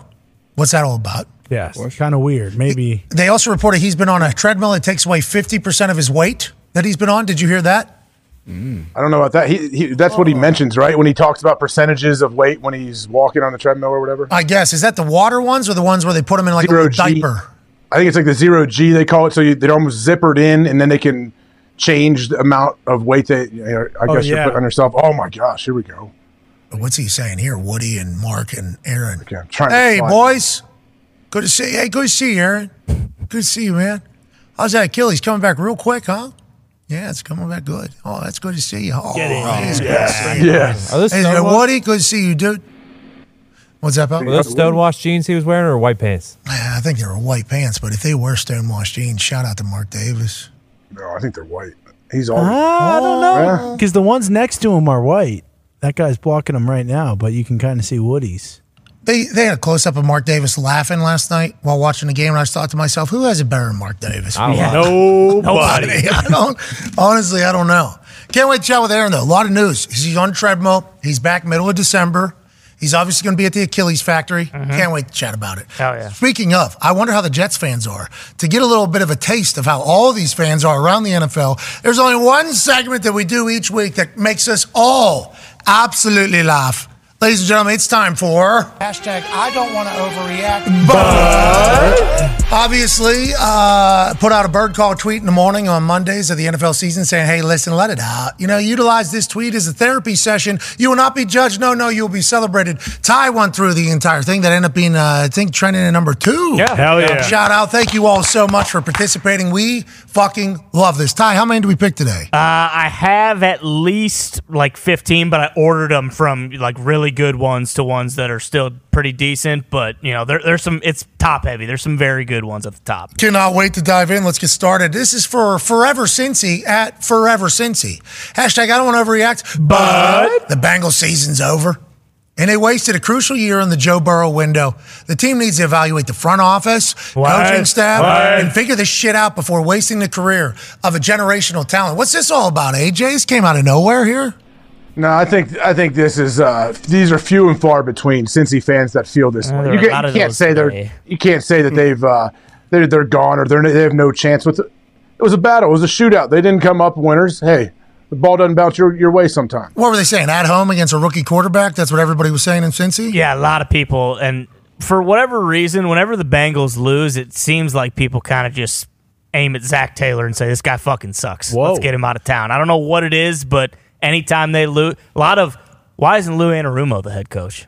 Wow. A lot of those, yeah. Easy come, easy go for Zach Taylor. Yeah. Easy come, easy go. Just having updated on a news story we were just talking about. I'm being told from somebody pretty close to the situation, those were stonewashed jeans on Mark Davis. Yes. Okay. Awesome. Gorgeous. Yes. Just kind of reinforces your point. Yeah. Who has it better? Nobody at all has it better than Mark Davis. Yeah. Let's go to our next overreaction, shall we? This one's from Juan at Latino Lightning. Hey, this guy fucking brings it. Oh, yeah. Thunder in the lightning. He's like, that's me. Yeah. Yep. That's what he says. He says, oh, well, you're singing about something else when he hit the lightning part. That's motherfucking Juan. Hashtag I don't want to overreact, but the Chargers need Bill Belichick more than they need air. Bill's time with New England's over, and he's the only thing that could save this trash of a franchise. Also, Brandon Staley needs to be shipped to the moon for ruining years of Herbert's career. D-Bot, you're a big-time Chargers fan. What do you think about Juan's thoughts? I mean, that's the most logical move, I feel like, for Belichick, having a quarterback already in place. Quarterback that over the first 4 seasons of his career has thrown for more yards than any other quarterback in history. So you can't look at the team and say, hey, this is this guy's problem. It's obviously the things around him. Get more out of your defense. Get more. You got a lot of pretty good players on that team. You got to get more out of them. A lot of very good players. People of the last 2 overreactions, people do not like when you have a franchise quarterback and you lose games. Yeah, you disrespecting this guy. Yeah. You're ruining it. You ruined it. It's hard to get a quarterback. We got one. You ruined it. That's what people are saying. Pretty much. And I mean, the Staley thing, it's been from week 1. A lot of people photoshopping Staley as like a Walmart greeter this morning, which was pretty funny. But, pretty comical. Yeah, it's pretty funny. I got a good chuckle of that. But a lot of people basically just saying like, hey, this guy's a defensive guru and our defense fucking sucks and gives up like 40-plus points every game. So what the hell's going on here? Let's go to our next overreaction. Juan, sounds like a lot of people are thinking the way you're thinking. This one's from Ryan Janney. Janney's having fun. Yeah, I love that. Okay. Yeah. What are you asking questions for? Janney's having fun. Classic Rye. What are you using on Twitter? Well, just having fun.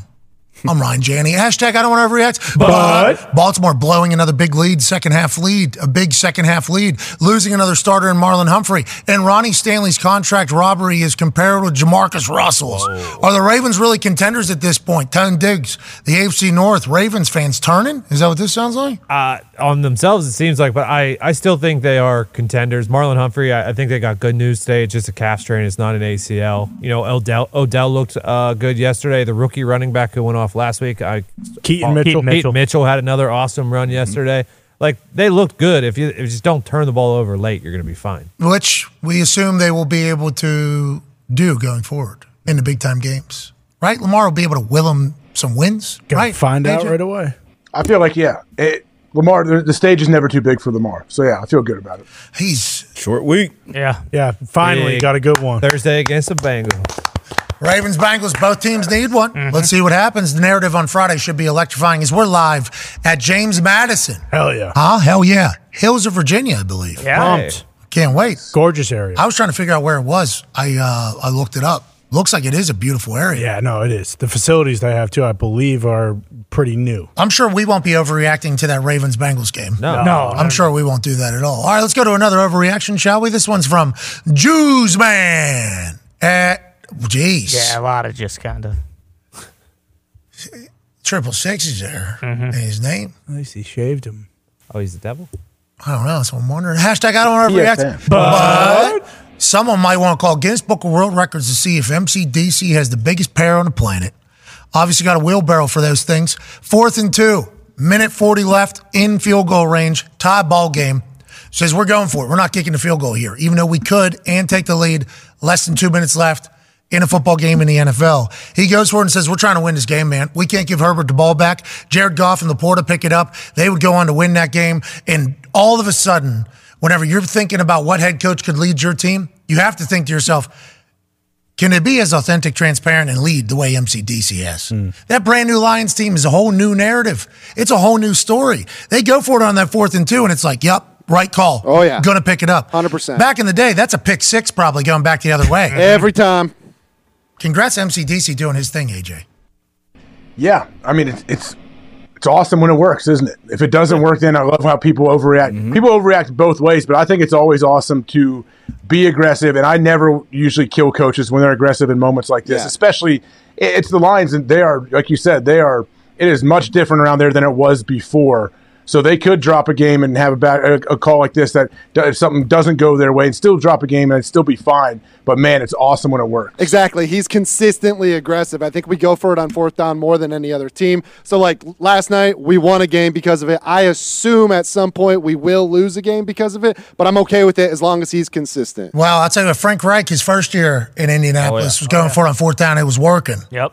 And then every year except for that one, it did not. Got real old. And boy, it sucked. It's kind of like Brandon Staley. But as long as you got it, if you're on a heater, keep going. And Lions are on a heater right now. Does the defensive side of the ball look at that sideways at all? Like, hey, coach, I was going to say that, does that Tone. mean you're not that you don't trust us? Or how does the defense look at that when they could kick the field goal and put us out there to close the game, potentially?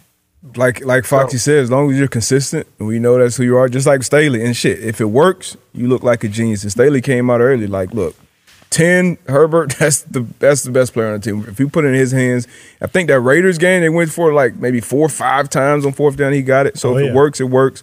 As a defense, shit, that's what the coach is doing. You get out there and you do your job if you got to. AJ, you were about to say something there whenever Diggs turned that into he said, so is the coach saying he doesn't trust you guys? You said, I thought you were going a different way with that. What? I was. Yeah, I wasn't taking it as your own defense. Like, say, I was taking it if I'm on a defense, I know I'm playing a team that goes for it a lot on 4th down. I want to know what D-Butt thought, because I know, at least for me, if that's the case, it kind of sucks as a defense. You know, we got to stop these dudes 4 times. Like, usually, you make a big stop on 3rd down, you're throwing your fist up, you're running off the field, or you're getting punt safe on there, and you're staying on. Now, it's a whole other deal now. When you know, like, they're going to consistently probably go for it on 4th, I think it changes up the mindset a little bit defensively. Definitely changed the mindset and different level of, I don't want to call it maybe anxiety or stress or whatever, but it's just like, you have that extra down. Even like a couple of weeks, last week when C.J. Stroud didn't have a kicker. So hey, there's no getting to stop throwing that fist up. They're kicking. They're going for it 4th and 5. They're going for 2 every time. I used to hate guarding 2-point plays as well. So, yeah, that definitely adds another element to the defense. For sure. You look super cool. And also, AJ, while you were giving that answer, I thought to myself, it's a cool look out of you. Maybe you're a sunglass guy. I like it. Bro, I don't know if I'm going to be able to look in the sun ever again. So, yeah, who knows? I might be Jim McMahon from here on out. Oh, sick.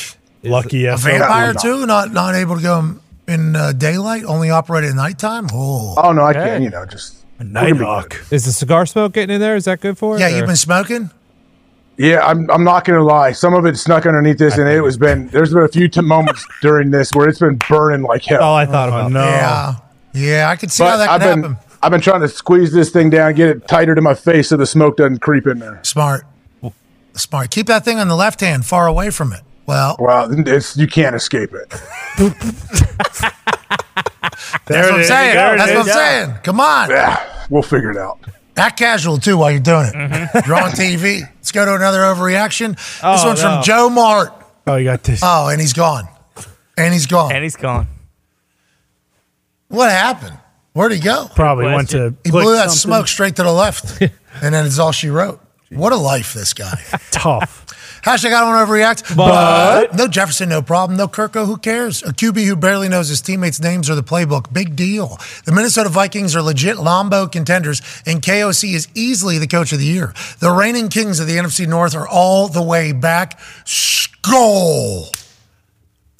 AJ's back. Skull. Skull. Skull. Skull. Skull. Skull. Skull. Skull. Skull. Skull. Skull. Skull. AJ, your hands don't work? Jeez, we know your eye does it. Prick. Welcome I back. don't knock my cords. I'm all plugged in. I can't really move. I love that the Vikings are where they are. And why the hell not to all of it? Seriously. Why the hell not to all of it, Ty Schmidt? Well, I mean, they were a couple weeks ago, I was spewing my bullshit about like the Packers. Hey, they're still going to make the playoffs. They're not so far behind the Lions. I mean, they'll sneak in. Thought the Lions were just going to run away with the division. You look at the Vikings, I think they're like a game and a half back. Like it. Yeah. I mean, for how we were talking about the Vikings a month and a half ago, like it is absolutely crazy. Hats off to B-Flow. He's completely changed that team. Yeah, they're balling. He looks so cool on the sideline, too. He does. That hat and everything. Great coordinator. Tough to do in one season, too. Yep. And you've seen it week by week just get better and better because you're coming in with a whole different identity. Did a bunch of, coming into this week, did a bunch of drop eights, wasn't blitzing as much. So, like you said, hats off to B-Flow for sure. All right, let's go. Last overreaction here from ENR at I Resides. Where? I Resides. Hashtag I don't want to overreact, but Steelers are the worst 6-3 team in league history. I'm convinced Kenny is a bigger problem than Canada. Don't fire Canada. Fire Pickett. Dude refuses to throw the ball down the field and misses wide open receivers. Tone Diggs running Pickett out of time. Wrong guy. Canada's getting challenged. Should be Pickett. First and foremost, I don't know if they're the worst 6-3 team of all time. The Steelers 11-0 team might have been worse than this 6-3 team. Maybe. So we'll just put that out there. They haven't thrown a ball between the numbers in like 6 weeks. Like there's no balls down the middle of the field at all. It's either back shoulder to Pickens or like maybe a hitch to Deontay on the outside. That is the most frustrating thing that I'm seeing from whether that's Kenny's decision, whether that's how the offense is designed, whatever it is. That's my issue. I'm not out on Kenny yet. Yeah, let's not fire him. No. Let's not fire Kenny Pickett. He's out of pay. He's a good guy. Give him a break. What are we doing? Can't log into the computer that has the phones. Sorry about it. Honestly, just locked up. I am so sorry. That happens a lot. That's fate. I should have looked at that earlier, though, whenever I announced it and opened it earlier. That's on me. Hand up. Both hands up. That one's on me. Up, down, up, down, up, down. DJ Griff, College Game Day, killing it. Great work, Griff. He killed it this week. They showed him this week, right? Yeah, they show him every week. They give him one little shot out of a show. He started week 3 because one DJ quit. One didn't show up and then showed up and then said, what am I doing? And we're like, you tell us, dude. So then Griff gets his job. Kid from our high school, does weddings. It's like, I got a guy.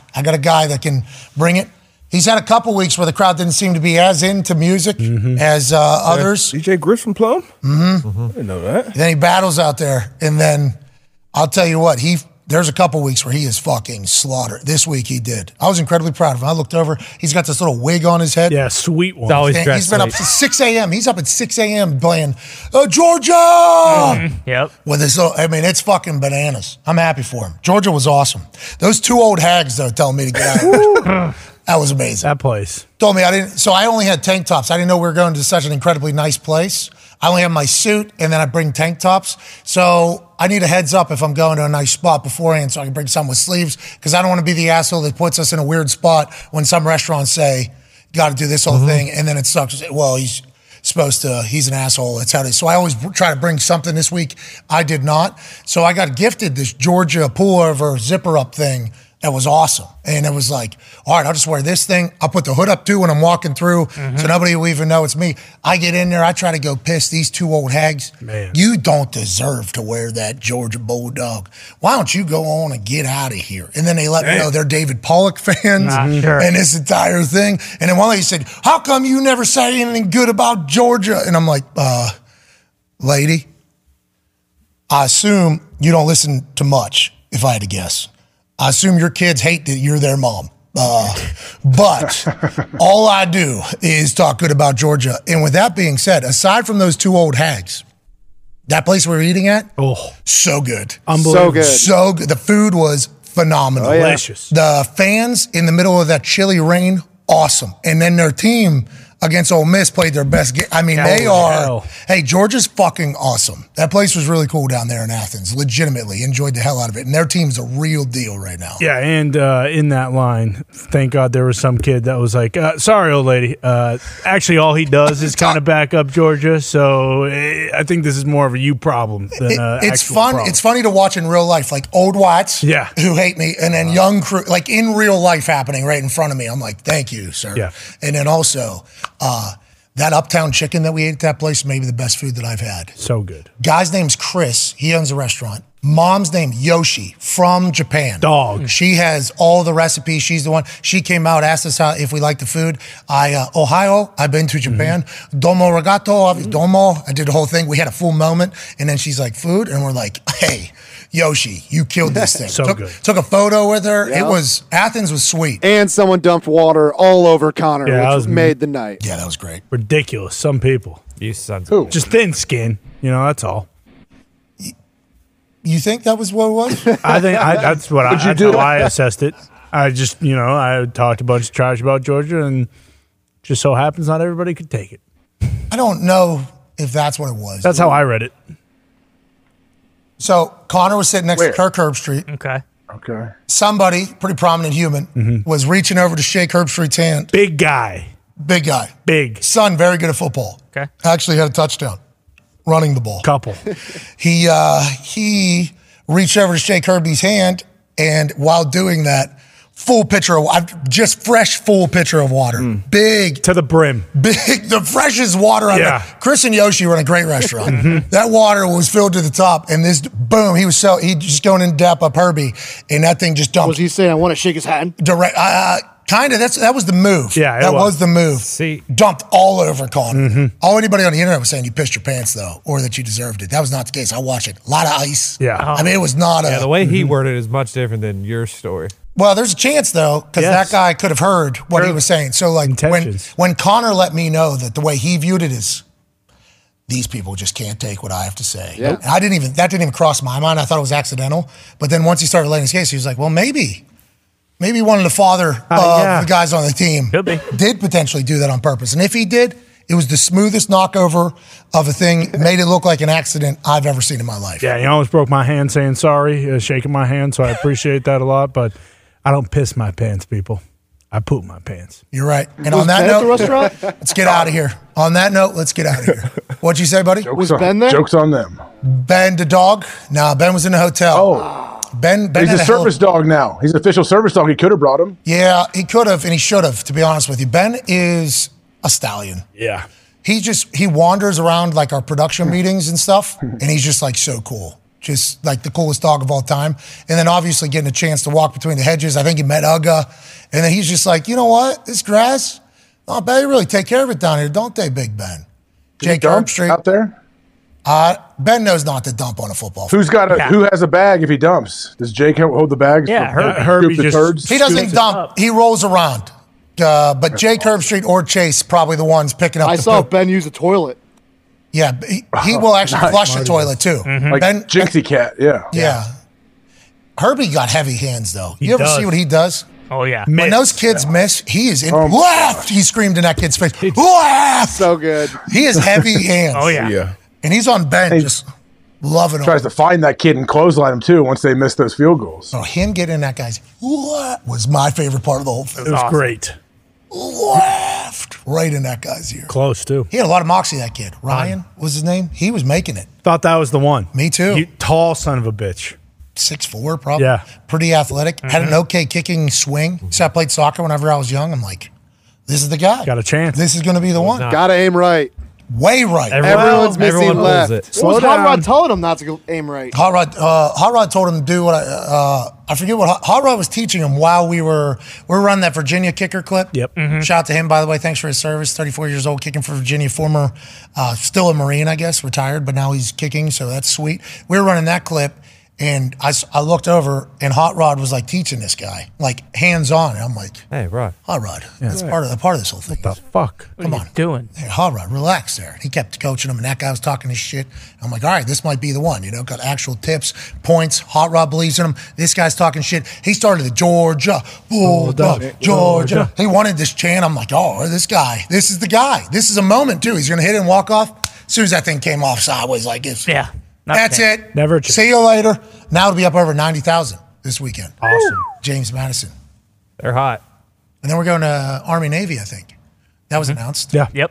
That's awesome. December 9th. That's at Gillette. Let's go. Yeah, that is going to be a rumpus crowd. Yes, I cannot wait to get up there. Yeah, me too. Yeah, that was a big one for you. That's a home game for old Connor Campbell. Yeah, very excited. I have some family who went to Navy and Army, so it's going to be a great fucking time. Connor's had a lot of away games on these. Mostly. All the way back to Notre Dame and Georgia and all these. Colorado even you could throw in there. It'll be nice. It'll be nice to get out to freezing cold Foxborough. Yeah, it'll be the second one. Utah and Gillette. Those are my two homes. Hell yeah. Go Utes, baby. Great cover this weekend, Utes. They're a good football team. Yeah, well, the guy dropping it on the goal line and then, kicking laces straight back at the kicker. It was perfect. I would never wish that upon anybody. Yeah, it was tough. All right, AJ, I would never wish upon anybody what you have going on with your right eye. We appreciate you battling through and putting smoke in that thing all day. Yeah. I'll be good to go. Cannot wait. Tomorrow I should not have this patch on. So Okay. All right. Maybe keep the glasses, though, because those are sweet. D-Buck, great work. Boys, great work. Everybody, we appreciate the hell out of you for allowing us to do this for a living. No shot. We'll do it tomorrow. Yeah. Be a friend. Tell a friend something nice. It might change your life. Goodbye.